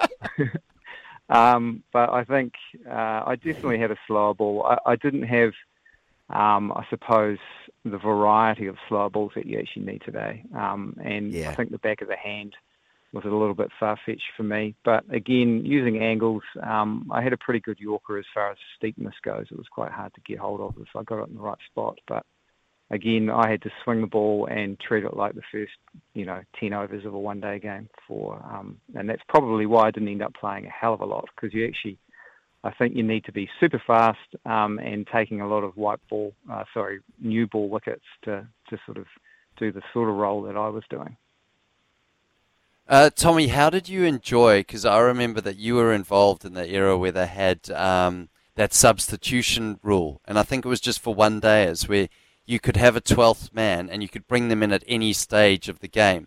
And from memory, either you were brought in or taken out of the game early on. How did you enjoy that rule at that time? It made perfect sense for the skill set that I didn't have, which was batting. I think I would have probably played half a dozen games where perhaps that rule was available. It wasn't around for very long. Again, if you're relying on your number 11 to win your games with the bat, it wasn't really that functional in outcome of the game. But if you could pull someone in who could bowl, like I could at a certain point in the game, then that was definitely helpful. But it didn't really affect. I don't think I would have had a longer career with the white ball if that rule had stuck around, put it that way. Your test debut on Monday, it's the 22nd anniversary of you making your test debut against South Africa, a side littered with talent. Do you remember your first test wicket as if it was yesterday? I do, actually, because that was, one of those moments, and I'm sure, TS, you've had that same feeling where you play and you sort of, you've got no blood really in your face. You look like a ghost. You're just trying to hang in there and figure out whether you can cut it at that level. And you get that first wicket, and that changes your mindset, and it makes you believe. So mine was Gary Kirsten. It was right before lunch, so I'd had a full session out there already without a lot of success. And he went, sort of drove at one, and it flew through the Nathan Astle. So I remember it vividly because it was a ball that he shouldn't have played, but it flew through, and I felt like I'm capable and a decent enough bowler to get a guy like him out. So it just it makes you relax, and you get on with your day, and you hope that you get a few more. Well, Daryl Tuffy went to first change, so you bowled first change in the first innings, but then it looked like you took the new ball in the second innings. So was that something, I guess, of asserting his dominance early? Yeah, asserting it early, but they realised, well, this is a man that's going to be taking the new ball for New Zealand in the future.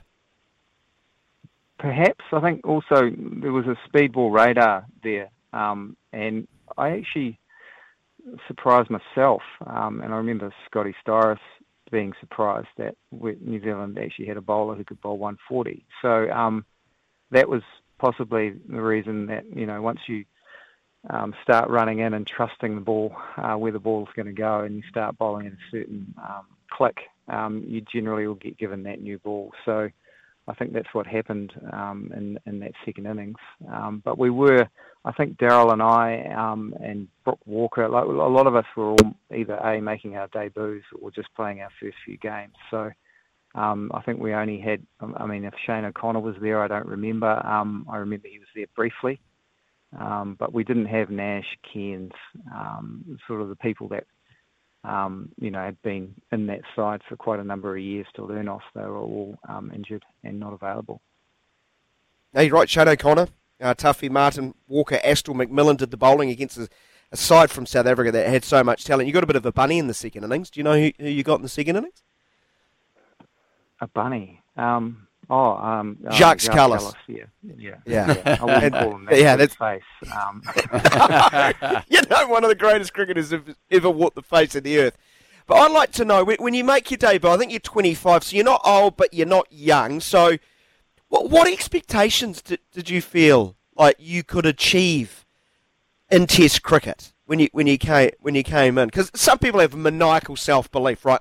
I'm in this team, I'm going to be in it now for the next sort of 10, 15 years. What did Chris Martin have in his mind?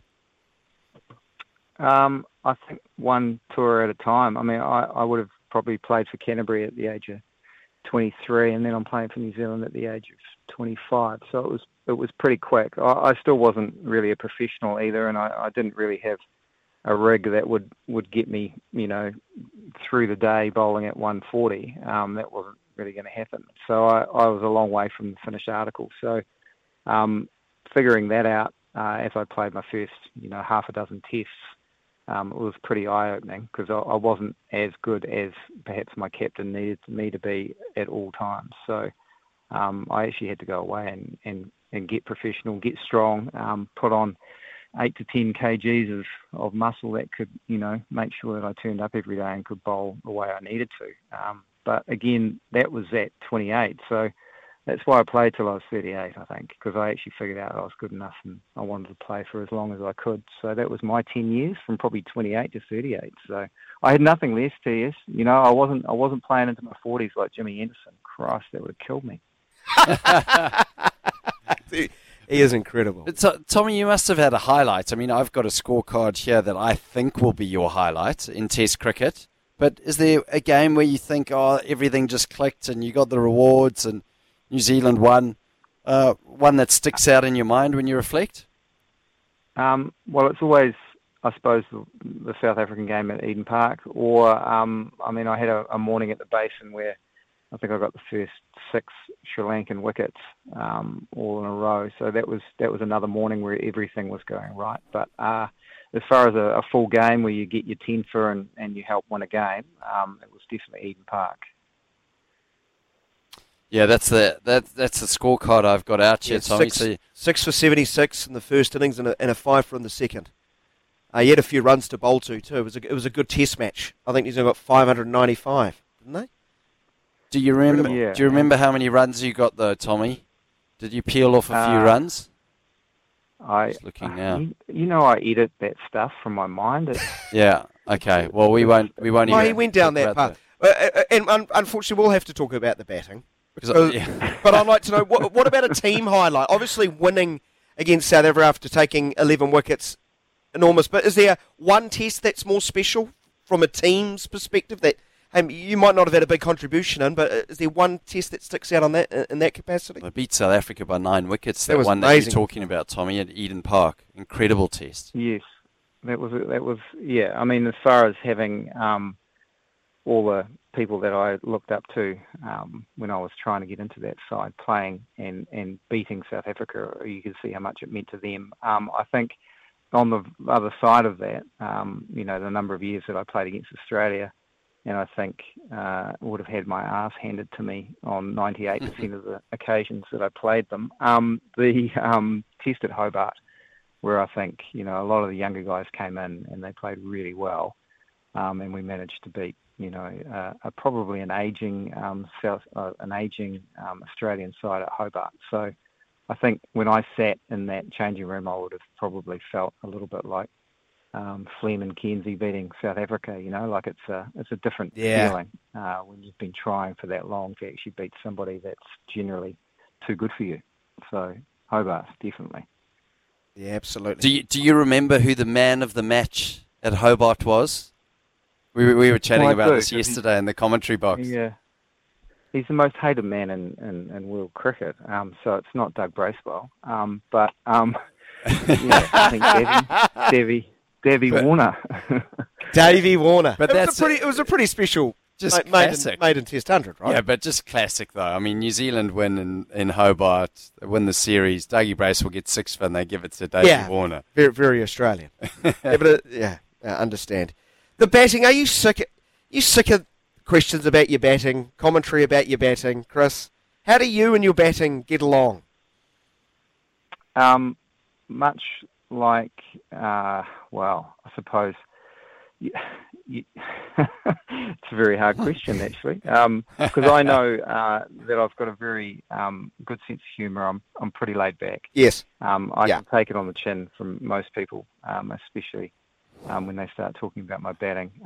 But again, every now and then I won't take it that well, but it's very few and far between. And I've earned that reputation as the walking wicket, as the the bunny.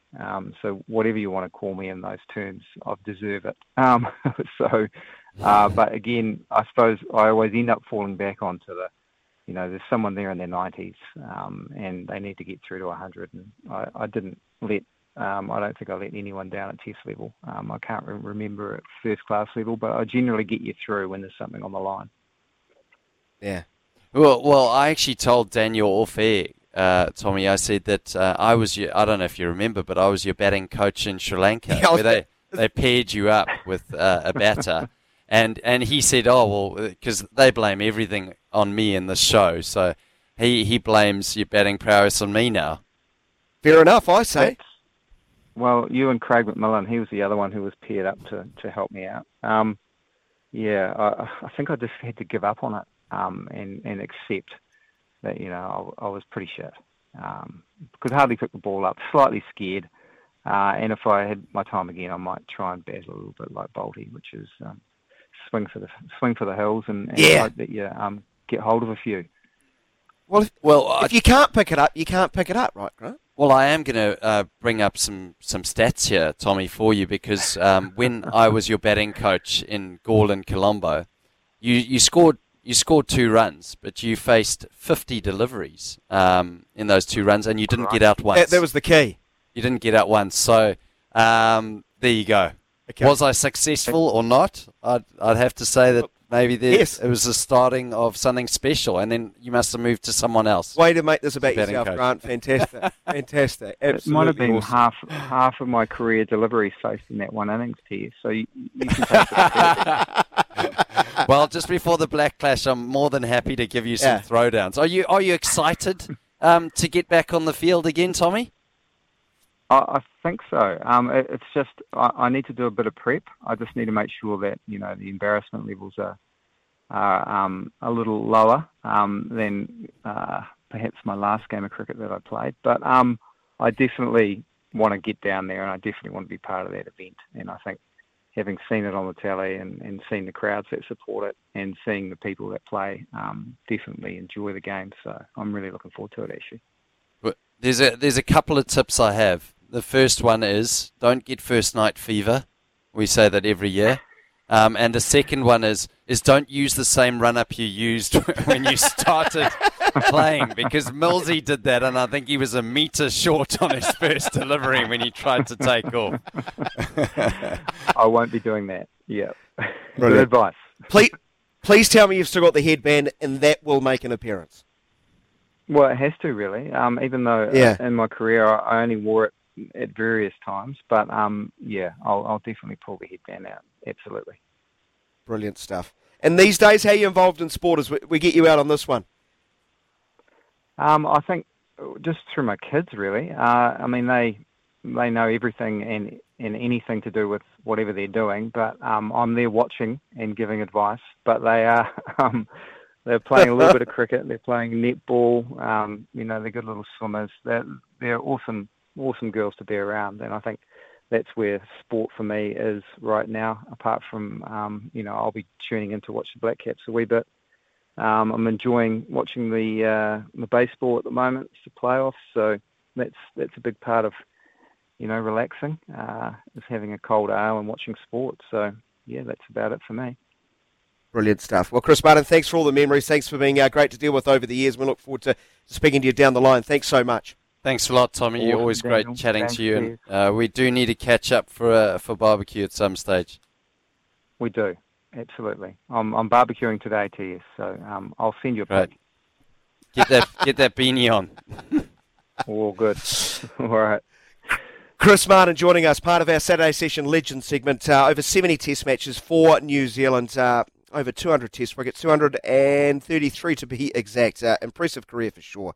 40,000 deliveries.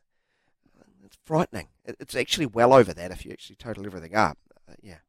It's an incredible workload. Great servant to the game. Played through to his 38.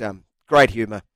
Yeah, and I think someone like Tommy, I don't think he gets enough credit for the fact that your Bolts, your Southey, your Wagners are up there now, because the succession, and not only is he a great man, but he had done it all by the time they were just coming through. So to have that mentor in a team, I think is so important. And learning on the job was really interesting to hear him say he didn't really become a professional in his own mind and his own habits until he'd cracked that level. Yeah. It's quite telling. Brilliant stuff. Hope you enjoyed. We do appreciate his time and clearly still follows the game keenly. It's 11 minutes away from 12 o'clock. Our Saturday Session Legends in association with Somerset. Think new friends, new laughs and a new home. Think Somerset Retirement Villages. Somerset.co.nz. Back after this. Clock. Thanks again to Chris Martin joining us for our Saturday Session Legends segment. I'm glad he opened up about his batting, because that would annoy me. People just constantly talking about my batting when I'd taken over 200 test weight. But you know what? That's what sport's like. I mean, we had because Alan we're miserable Donald. people. We are miserable people. We had Alan Donald at the ground. He was the bowling coach for Bangladesh. So we had Alan Donald was there, Shane Bond was there, Sean Tate was there, and Waka Yunus was there. Oh my gosh! You've got 600 kilometres an hour with 4 people, and people will say about Alan Donald when I was growing up in South Africa, remember when he dropped the bat? 1999. 99 I remember him nearly taking batsman's head off. And you go like, well, what of all the good stuff he did? And I mean, I was at a game at the Basin Reserve, and this was when I just started my career, and I was on the boundary fielding, and then some kid went, oh, look, it's Grant Elliott. And I was listening to it, and his friend goes, who? And he goes, Grant Elliott. And he goes, I don't know who he is. And he goes, The guy that was run over by Ryan Sidebottom in the one-day international. And So if 2015 doesn't happen, and I was like, are you Ryan Sidebottom's bottom? Yeah, the guy that got run over by Ryan Sidebottom. Sidebottom's bottom. Yeah. And, I mean, like... Sliding doors. What is wrong with the human race at the moment? And I'm going to bring up my non-nomination at some stage. On the other side of the break.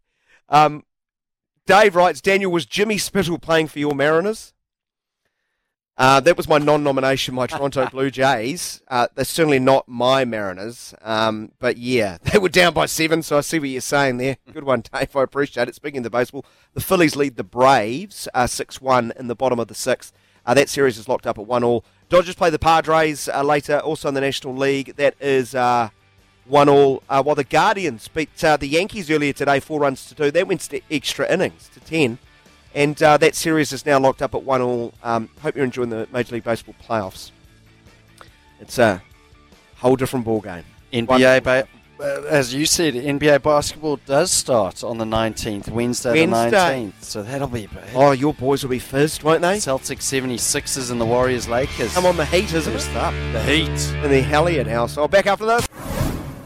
We're into the afternoon, people. Welcome aboard if you're tuning in for the very first time. This is the Saturday session. He's Grant Elliott. I'm Daniel McCarty. Ben Francis is our producer. We take you through to 1 o'clock. Before 1, we'll catch up with Clado and team to find out what the Good Oil have in store for us. We'll actually have some live racing for you too. We're going to cross to race number 1 in Hastings at 20 past 12. We'll also be at race number 2 from Ashburton at 25 minutes to 1 o'clock.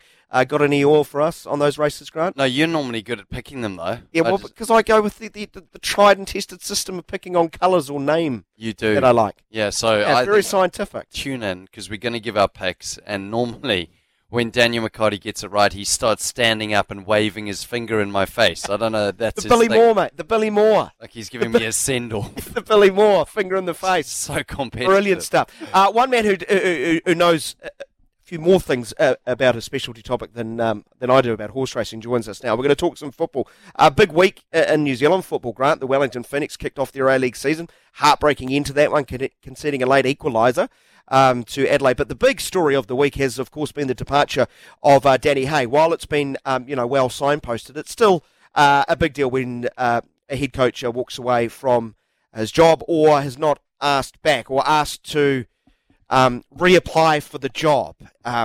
So Danny Hay's contract has lapsed. His time as All Whites head coach has come to an end. David Choate, former All Whites and SENZ football commentator, joins us here on the program. David, afternoon. Good day, David. Daniel, good afternoon. I thought you were going to get me on to call the horses, boys. I thought, Jesus, that's going to be good. What sort of tipping advice would I give? Probably the same as Granddad Charlie gave me. Back to last and always go for a grey horse.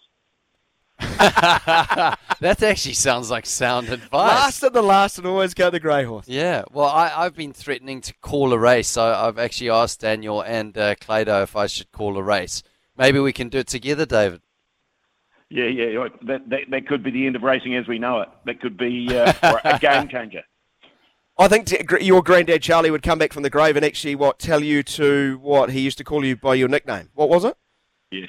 He just told me to shut up, Dave. That was about the long and the short of any conversation with my Granddad Charlie. God bless him.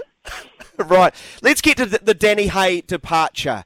Overall, my feelings, Dave, I'm just a little bit sad that New Zealand football is in a position where it's bad news over good news, especially when you consider the talent currently in this All Whites setup. I'm a bit conflicted about this one personally, which I'll get into, but your overall thoughts on his departure as head coach of the All Whites? It was almost no news for me, Daniel. That was, I think, signalled well before the end. There was a slow death, if you like, of the Danny Hay era. At the end of the campaign, there was no sort of word from anybody. Everyone was pretty quiet. All the football chat around the sidelines was that Danny was dead man walking in terms of his reapplying or being reappointed. It sounded like things had drifted apart post that Costa Rica match.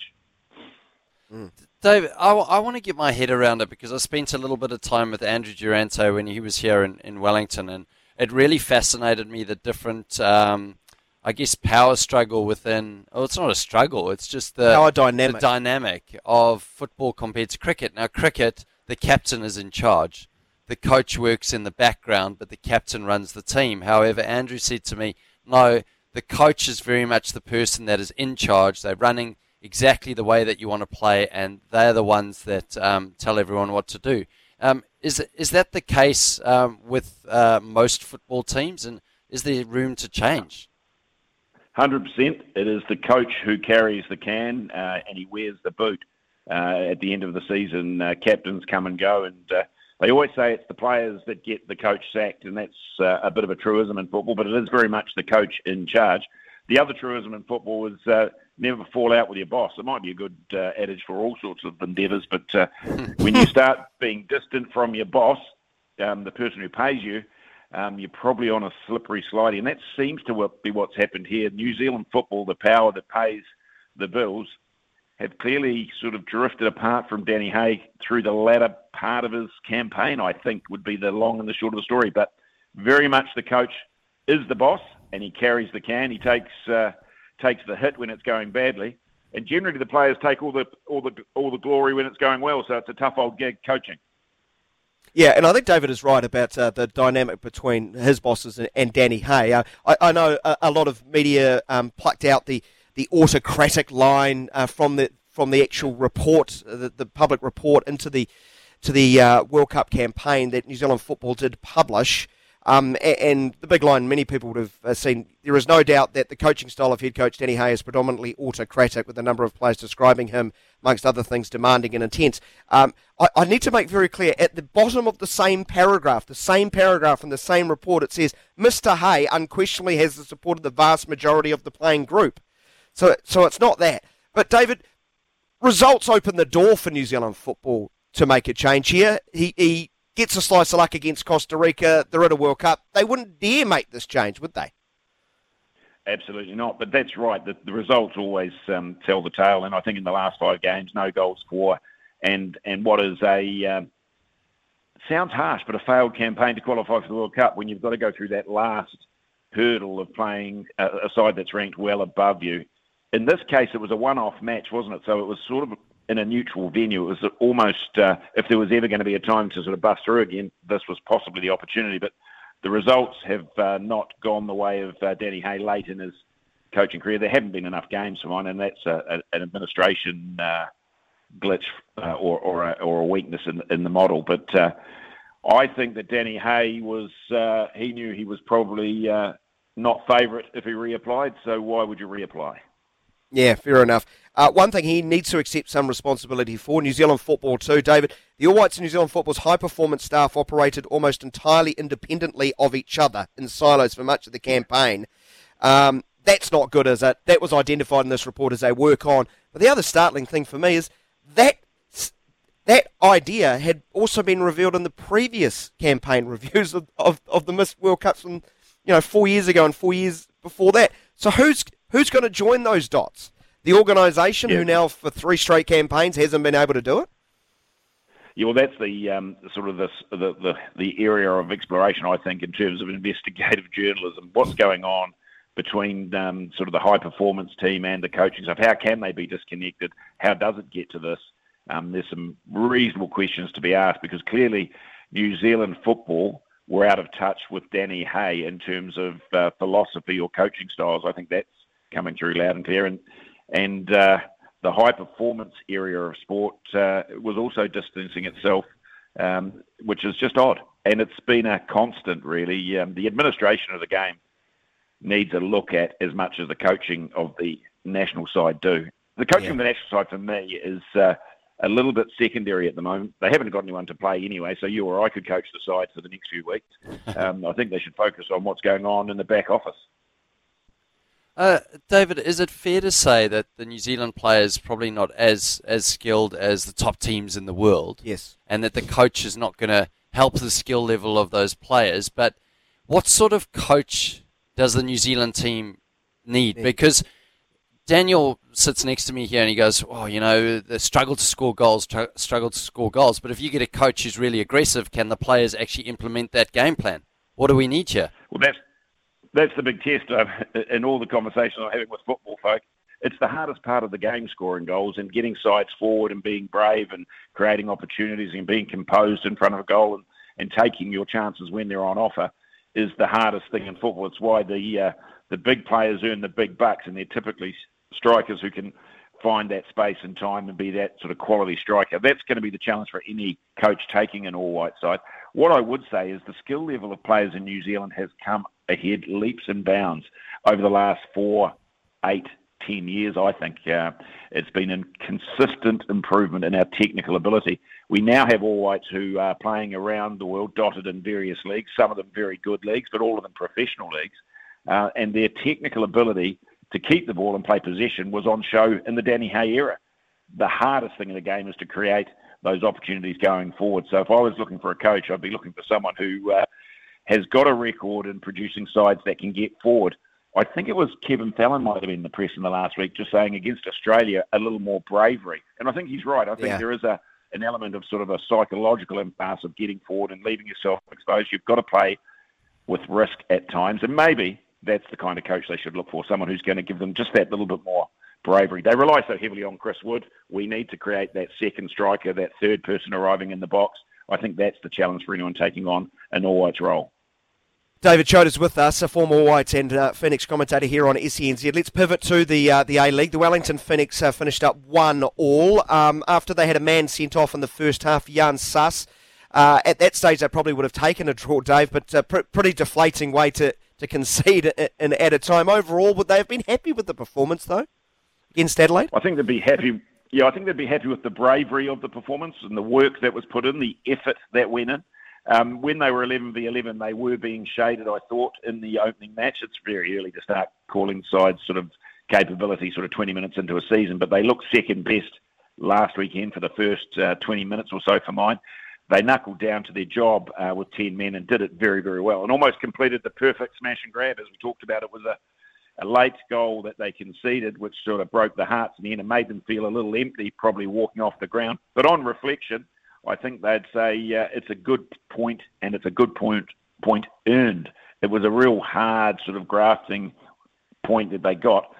I think Tale, though, will be looking for an improved footballing performance. I think they never really got going. They were fits and starts.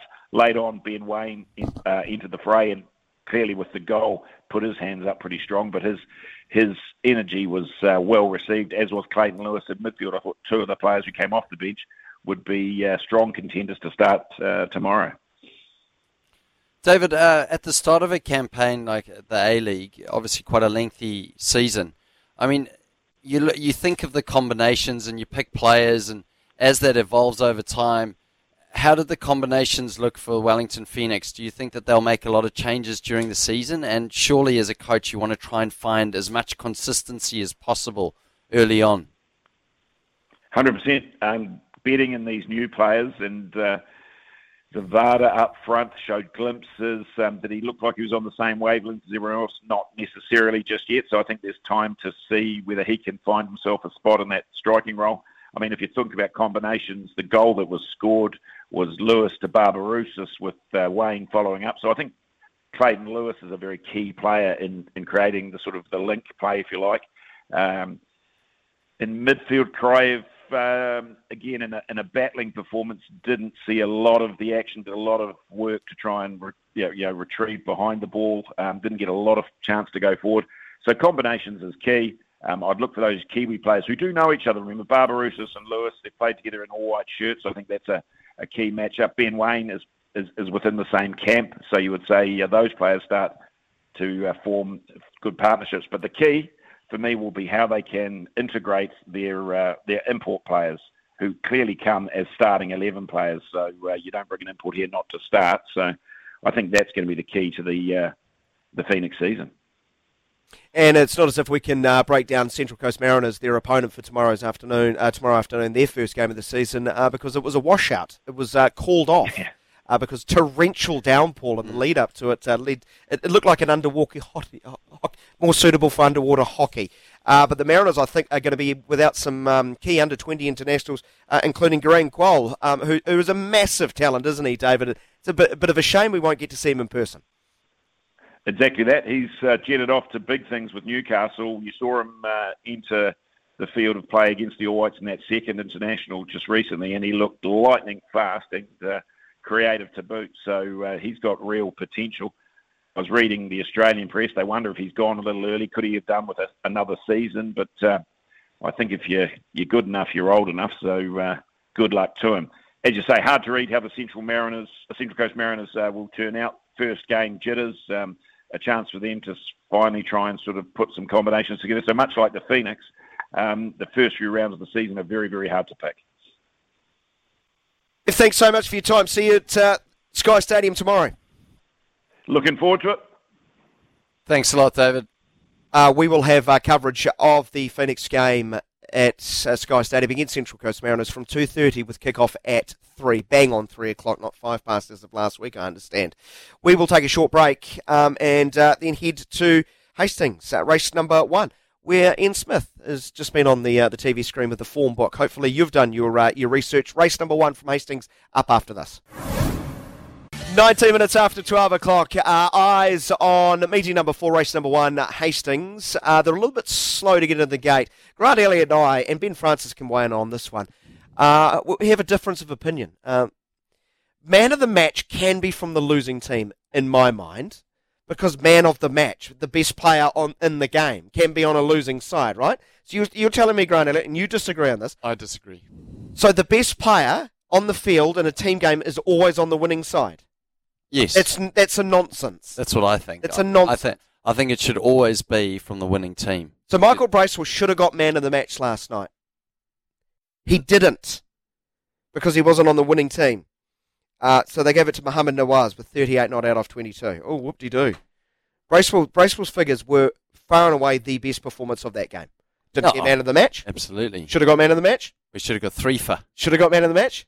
No, he wasn't on the winning team. No, he wasn't on the winning team. Mohamed Nawaz is 38. And I know you raised Australia in the David Warner. Australia has a habit of doing this. Even when they lose the game, they'll give it to an Australian. Ben Francis, if you're on a losing team, can you be man of the match? That's a fundamental rule. I don't see an issue with it, but I don't like it how it's always like the goal scorer. He's wagging the finger. He's wagging the finger in my face. Margaret Jean, number 10, betting yellow, number 4. Karuba Jack, I think, coming home in third, number 5. 10-4-5. Yes, 1 from 1. The Billy Moore is out. Is it great start in our personal little rivalry. Is it called an inquisition? An inquiry. Inquiry? Yeah. Number 12, who I was going for, she's so reliable. There's a very knowledgeable audience listening. It just looked like... Be very careful what you're about to say. It was...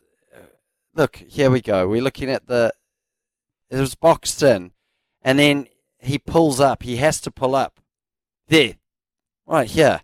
Okay, what was more unjust? What was more unjust, that or Michael Clark getting man of the match when he scored 90-odd? It might be this race. In a one-day international against New Zealand that they lost, and you might have got 70-odd not out. That one. That was more unjust. Yeah, but I must say, big up to Amanda and Sam, who I met last night in the Pegasus Inn. They were big fans of the Saturday Sesh, big racing fans. I'm sure they're just tuning in now. And they're going to get some good tips from Daniel McCarty. Do we have another race? We've got another race coming, don't we? Yeah, there's another one 25 minutes away from 1 o'clock from Ashburton. You're going to do your study. I'm going to do some prep for this one. Before you do that, though, Grant, it's time for your nomination for our Workhorse of the Week in association with Midas Tyres. Midas Agri Tyres, made in Europe and trusted by leading equipment manufacturers worldwide. European quality doesn't have to break the bank. Ask for Midas Agri Tyres for your equipment. Right, Grant, I need to know from you. Who or what has been the hardest worker of the week? Who has, metaphorically speaking, toiled the land and bring the best out of sport? As far as you're concerned. I'm going to go non-nomination first. Okay, we'd like a non-nomination. The non-nomination, which I'm a big fan of, I think the human race, we might be doomed. Because I look at this and there's a football that it's going up for auction and it's expected to sell for at least £2.5 million. A football. Wow. You would think, maybe, is this a golden goal in a World Cup? Is it the first goal? Is it Pele himself? Ronaldo. You get Pele for a year. Pele for a year, or dinner with Pele and the ball, or, what's going on here? No, it's not. Jordan's ball from his last shot in the NBA. It's the football that was at the feet and the hand of Diego Maradona as he shocked the world with his acts of both brazen gamesmanship and breathtaking skill in Mexico 36 years ago. Gamesmanship? Who wrote that article? It's called cheating. Well, brazen gamesmanship, yeah. It's just out and out cheating. So what is wrong with the world, Grant? What is wrong with the world? People want to talk about Chris Martin's batting over his 233 test wickets, and now people want to spend millions upon millions of dollars of a football from just to cheat. 5 million New Zealand dollars, and the ball in question is from the 1986 World Cup quarter-final between Argentina and England, for those of you who haven't seen it. Where have you been? Maradona scored 6 minutes into the second half by sneakily punching the ball over England goalkeeper Peter Shilton into the net. A goal, he said afterwards, had been helped by the hand of God. Poor Diego. No one ever talks about the second goal in that game, which they do in this article. Amazing goal. Granted, the brazen cheating, as that News Hub article needs to be edited, by brazen cheating. But I will go for my hard yards nomination. I have to go for Michael Bracewell. Not only is he a Wellingtonian, but we like a bit of Wellington bias. The way that he's bowled has been unbelievable. He's come into this team and he's been absolutely exceptional. He started playing in Europe. He got runs. He's burst into this team. We saw his 100 at Pukekura Park in the T20 domestic 140, where he single-handedly beat CD. And for him to come in and it looks like he's at home in international cricket. I think his 8 wickets in that series and man of the series. 17 overs, no maidens, 8 for 84. Yeah. That's an average of 10.5 and an economy of 4.94 in T20 cricket. That is mad. Almost the same over as 5 games. The postman. He was doing a Gavin Larson there. Under fives in one-day cricket. I mean, in T20 cricket, you just don't see it. So great for him to burst into the team and give us more options. But I love the other stat about, we know he started off more as a batsman, part-time bowler. He's now on the side more for his bowling than his batting. And you keep making this point. Don't worry about the depth of your batting lineup. Don't worry about 7 or 8 or 9 being able to contribute. How many runs did Michael Bracewell get in the series? 2? 1. He batted 3 times, had 2 not-outs, and his high score was 1 not-out. Yeah. But, T20 cricket's like that. Ben Francis's career.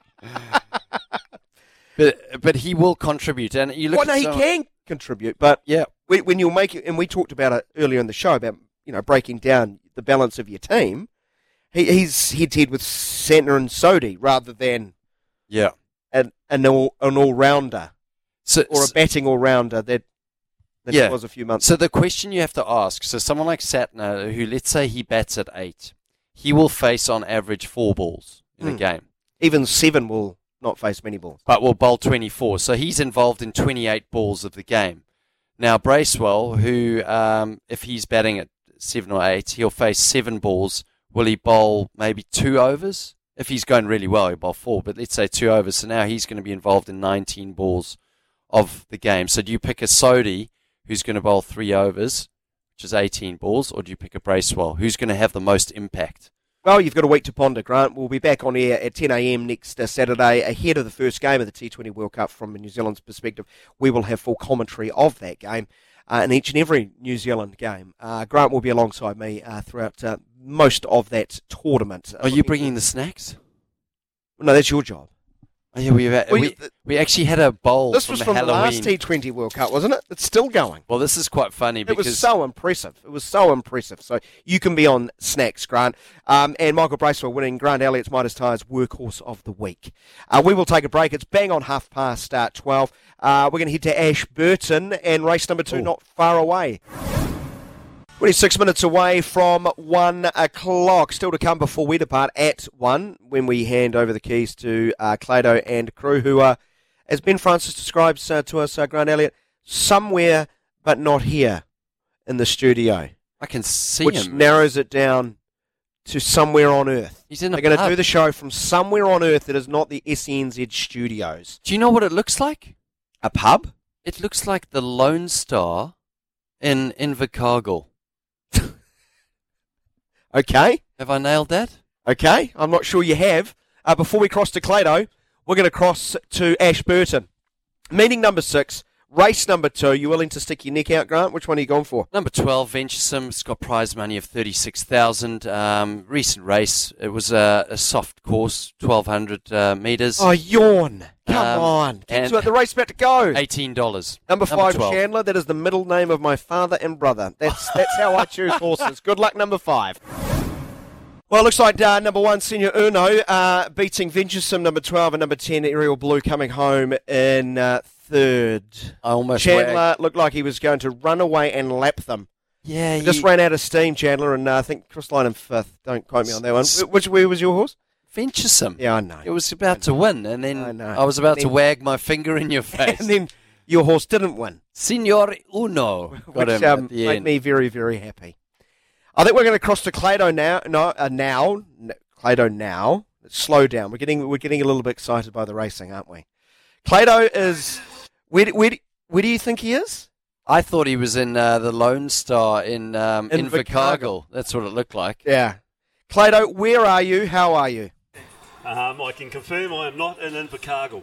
But we are in Auckland, and we've taken the good oil on the road today, and we're at a bar called Shapiro's up the top of Simon Street.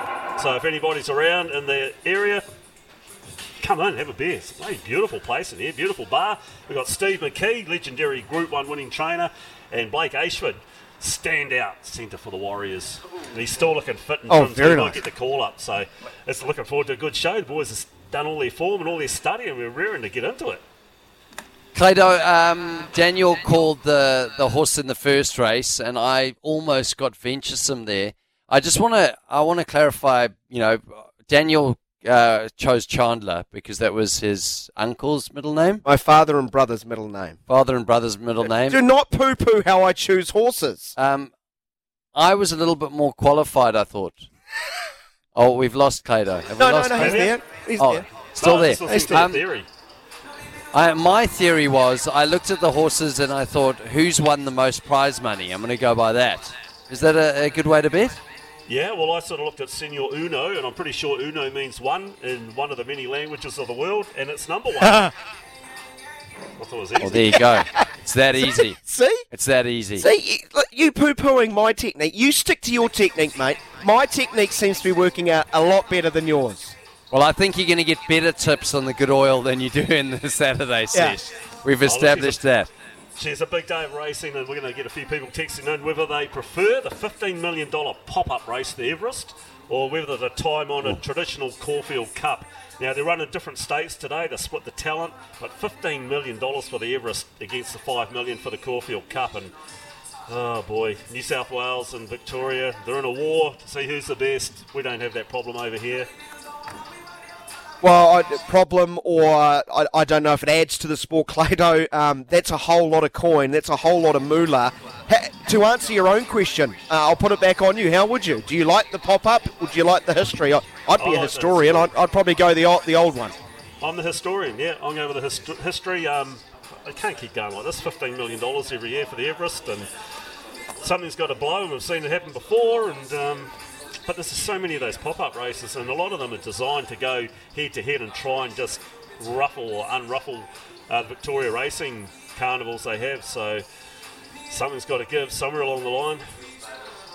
Okay, looking at those two big races, they're big stake races, and I'm sure a lot of our punters will be contemplating them already. Who do you like the look of in those? Look, there's always go for the Kiwi Breds. They're the top of my list. They've got No Compromise, who won the Metropolitan Handicap in the Caulfield Cup for the local owners, the Furloughs down there at Waverley. And we've got his half-brother in Benno. Like there's a cricketing term there. Benno, Richie, 2-2. Oh, Richie. And my favourite. I'm all over the 17 Smokin' Romans to win the Caulfield and the Melbourne Cup. So there you go. Easy colours to follow. Black and light blue diagonal stripes. Just back Smokin' Romans and follow him, boys. What a fantastic name, Clado. Just remind us who's with you today down at Shapiro's. Shapiro's, we've got Steve McKee and Blake Ashford. And everybody's welcome along to turn up and say good day. Brilliant stuff, Clado. Good to see you, mate. Enjoy it. Stay away from the bar. Be on the right side of the bar. He's well stocked. And I already have massive FOMO. You feeling jealous? Like Clayton's got the sun coming in over his neck. He's got a little ale. We're on a cupboard in Petone. What a setup. What a setup Clayton's got. How Yeah. does he get a setup like that? He's on a road show as well. Do you know if it's sunny outside in the Riviera of the South Pacific? Don't know, but I'd love to go on a Now, this- Saturday Sesh road This is show. how far we have to go to see natural light. Grant, you just hold the fort. You see, that makes me nervous. When Daniel McCarty leaves the show like that, the headset's down, I'm now in charge. He's going outside to have a look whether or not the sun's out. He's back, thank goodness. Ben Francis, producer, was Overcast. very nervous there. He thought he's gone for good. Yeah. Oh no, I'm going to have to deal with Grant. Okay, Auckland, you might have sun on your back, but behind you is a Wellington Lion. Be very careful. The Wellington Lions, 54, 54-19. 57, something over 50. It was definitely over 50, wasn't it? It was definitely over 50. Pretty sure they put 50 plus on Auckland in the NPC semi-finals last night. We will be back with the sporting tips you should probably run a mile from. Stay with us. This is the Saturday session at 17 away from 1. It is now 12 minutes away from 1 o'clock. Big thanks to all our guests today, especially our legend, Mr. Chris Martin, 233 test wickets for New Zealand. Really enjoyed spending some time with him. Really fascinating story. Yeah, good. And Scotty Stevenson. Scotty Stevenson to start with the Women's Rugby World Cup, and then Chris Martin. Just what an unbelievable career as a bowler, and achieved some real heights. But I think getting into the minds of those legends. One thing with Chris that struck me compared to the other legends is that he was pretty happy to be out of the game, but absolutely loved just the lifestyle that it gave him and the camaraderie. And I think most of the legends, they are obsessed with the sport. I don't think Chris was obsessed with the sport, but I think he enjoyed the people around him. And he's just like such a nice guy, great team player. All right, let's get, and David Choate, of course, provided a great analysis of the Danny Hay story and will be alongside us from 2:30 tomorrow afternoon. We will bring you live coverage of the Wellington Phoenix up against the Central Coast Mariners. All right, Mr. Elliott, Mr. Francis, it is that time of the week where we offer our supposed sporting expertise wrapped up in some tips. My Lord, it's so I've been distracted by Mark Clayton. What's that movie with doing? What's his name? The little annoying guy, the Scientologist. Danny DeVito. What's his name? Yeah. Tom Cruise. Risky Business. He's rocking some Risky Business sunglasses. He is wearing pants. He's not going to slide in on his socks here, Clado. Might do. He's talking a million miles an hour to someone else. As you can probably tell, ladies and gentlemen, boys and girls, he doesn't have his headphones on. So we can talk as much about Clado, because Clado can't hear a darn thing. But he's in Shapiro's. It sounds like Shapiro's is going to go off this afternoon. Well, if Clado's any indication, get in early before the show goes off air when he pulls out the plug. Let's get to our sporting tips. Yes, our sporting tips. We do have a disclaimer. It's called the sporting tips you should probably run a mile from. How did we go last week? Poorly, Ben? Anyone keeping track? I can tell you how I went. Because you actually, you walked the talk, did you? Yeah, I always do. Do you? I always do. No, I went no good. Here's a state secret. I don't. I went no good. I'm just here. I'm altruistic. I offer my knowledge free of cost, free of charge. Ben Francis, he scrambles around. Have you got it? No, we made you go last week first. That would be unfair to do it 2 weeks in a row. Grant Elliott, you've got 14 burner phones on the go at the moment. What sporting tips do you have for our audience? Well, as I said earlier, I'm never going to tell our listeners a great tip that I think could come in and not bet on it myself. So I always put a little bit on. I put my money where my mouth is. This one's with the heart a little bit. It's Everton versus Tottenham. Now, for Everton to win 1-0 gives you $19. Wow, so you're going the exact score. Always 1-0. Difficult in football. Tottenham haven't been in good form. I know they've been getting some results, but you'd hardly say they're flying. They've got Harry Everton Kane. until before last week had the best defence in the Premier League. And they've got a little bit of form. Dominic Calvert-Lewin coming back. They're scoring goals. They lost against Manchester United, but I also went for the half-time, full-time double, which is at $13. So draw at half-time and then Everton to win it. So that gives you $13. So put on a little So you're putting it all on that one game. Sneaky $10 and I get 160 back. I like the sound of that. Good luck to you, Grant. Thank you. Good luck to everyone who does the opposite. Here's Ben Francis. Hello, Ben. What have you got for us? You can bet the What are the Kiwis paying? $1.000001? Well, I don't know. Win their first game of the. I don't know because they're facing Michael Checkers Lebanon, so who knows? We know Checkers got a bit of a history with upsetting New Zealand sporting teams. So, has he got David Kidwell in as defence coach? I actually think he does. That would be something. He does. That would be fantastic. I think so. Good luck to the. Honestly, Daniel, I haven't actually got a pick, and there's the old saying that is, if it ain't broke, don't fix it. And I went against my methods last week, and I did a bet, and I was so confident it was going to come in, and it didn't. So I've had to reassess here. So I'm just going to go back to my winning ways, and I'm just going to go whatever against you guys do again because it works. It actually works. It's the only form of method which works. Okay. Here's my dead set certainty. Canterbury and Wellington are definitely playing in the final next weekend. We know that, right? Because do you know why? Because in my world, it just gives Canterbury another chance to heap more misery in Wellington in a final. Well, the odds. So that's my logic. Odds are $3.30 for Bay of Plenty to beat $3.80 now. $3.80. Blown out to $3.80. $1.25. So there you go, Ben Francis. You could either take that one, which is the safe one, which is obviously not good for you because Bay of Plenty, I'm clear, aren't coming in. You might want to take this one. It's the toss of a coin game for me. The Silver Ferns up against Australia. Full coverage right here on SENZ tomorrow. $1.85 head-to-head each side. Ooh. New Zealand won the first game. I thought the New Zealanders in that first quarter were just superb. What were they out by? 11 goals. The speed of ball up the court. Australia did take a while to adjust. Obviously got back into it, but never really threatened, I thought. So... But can you rule against Australia losing 2 in a row? The big call. If anything, I'd probably go the Diamonds to level it up. Backs against the wall, circling the wagons, internal strife. They don't like a sponsor. Well, that's what I was thinking. What you were aiming at. But you know the Australian press. They'll be sharpening the knives on Sky. Rupert's boys will be sharpening the knives.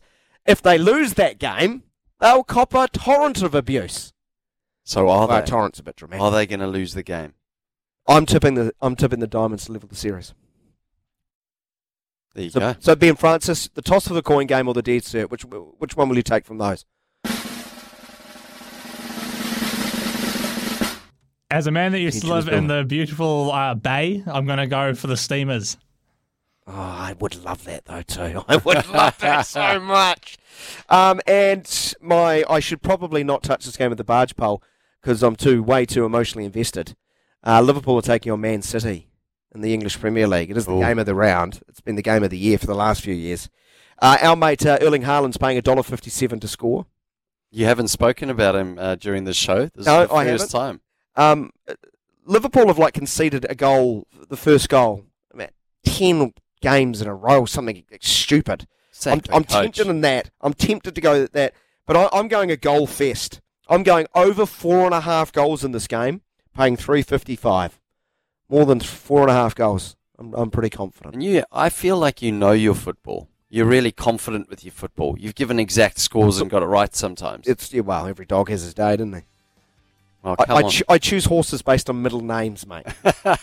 Yeah, but you're better with your sports teams. There's actually is a little bit qualified. But I take that as a compliment, but probably not. So enjoy your 0-0 ball draw between Man City and Liverpool. You can blame me and send all complaints to Grant Elliott, care of SENZ. Hey, great working with you as always, fellas. Have a good weekend. Thanks a lot, Benjamin. Thank you for the listeners. Really enjoyable. And to our guests, Chris Martin, Scotty Stevenson, Dave Choate. Good luck, Clado. Stay sober, mate. Catch you next week, team. Sometimes needing new tyres can catch us by surprise. That's why Tyre Power gives you the power of Zip Pay and Zip Money. You can get what you need now, get back on the road safely and pay for it later. Terms and conditions apply. So visit tyrepower.com.au or call 13 21 91.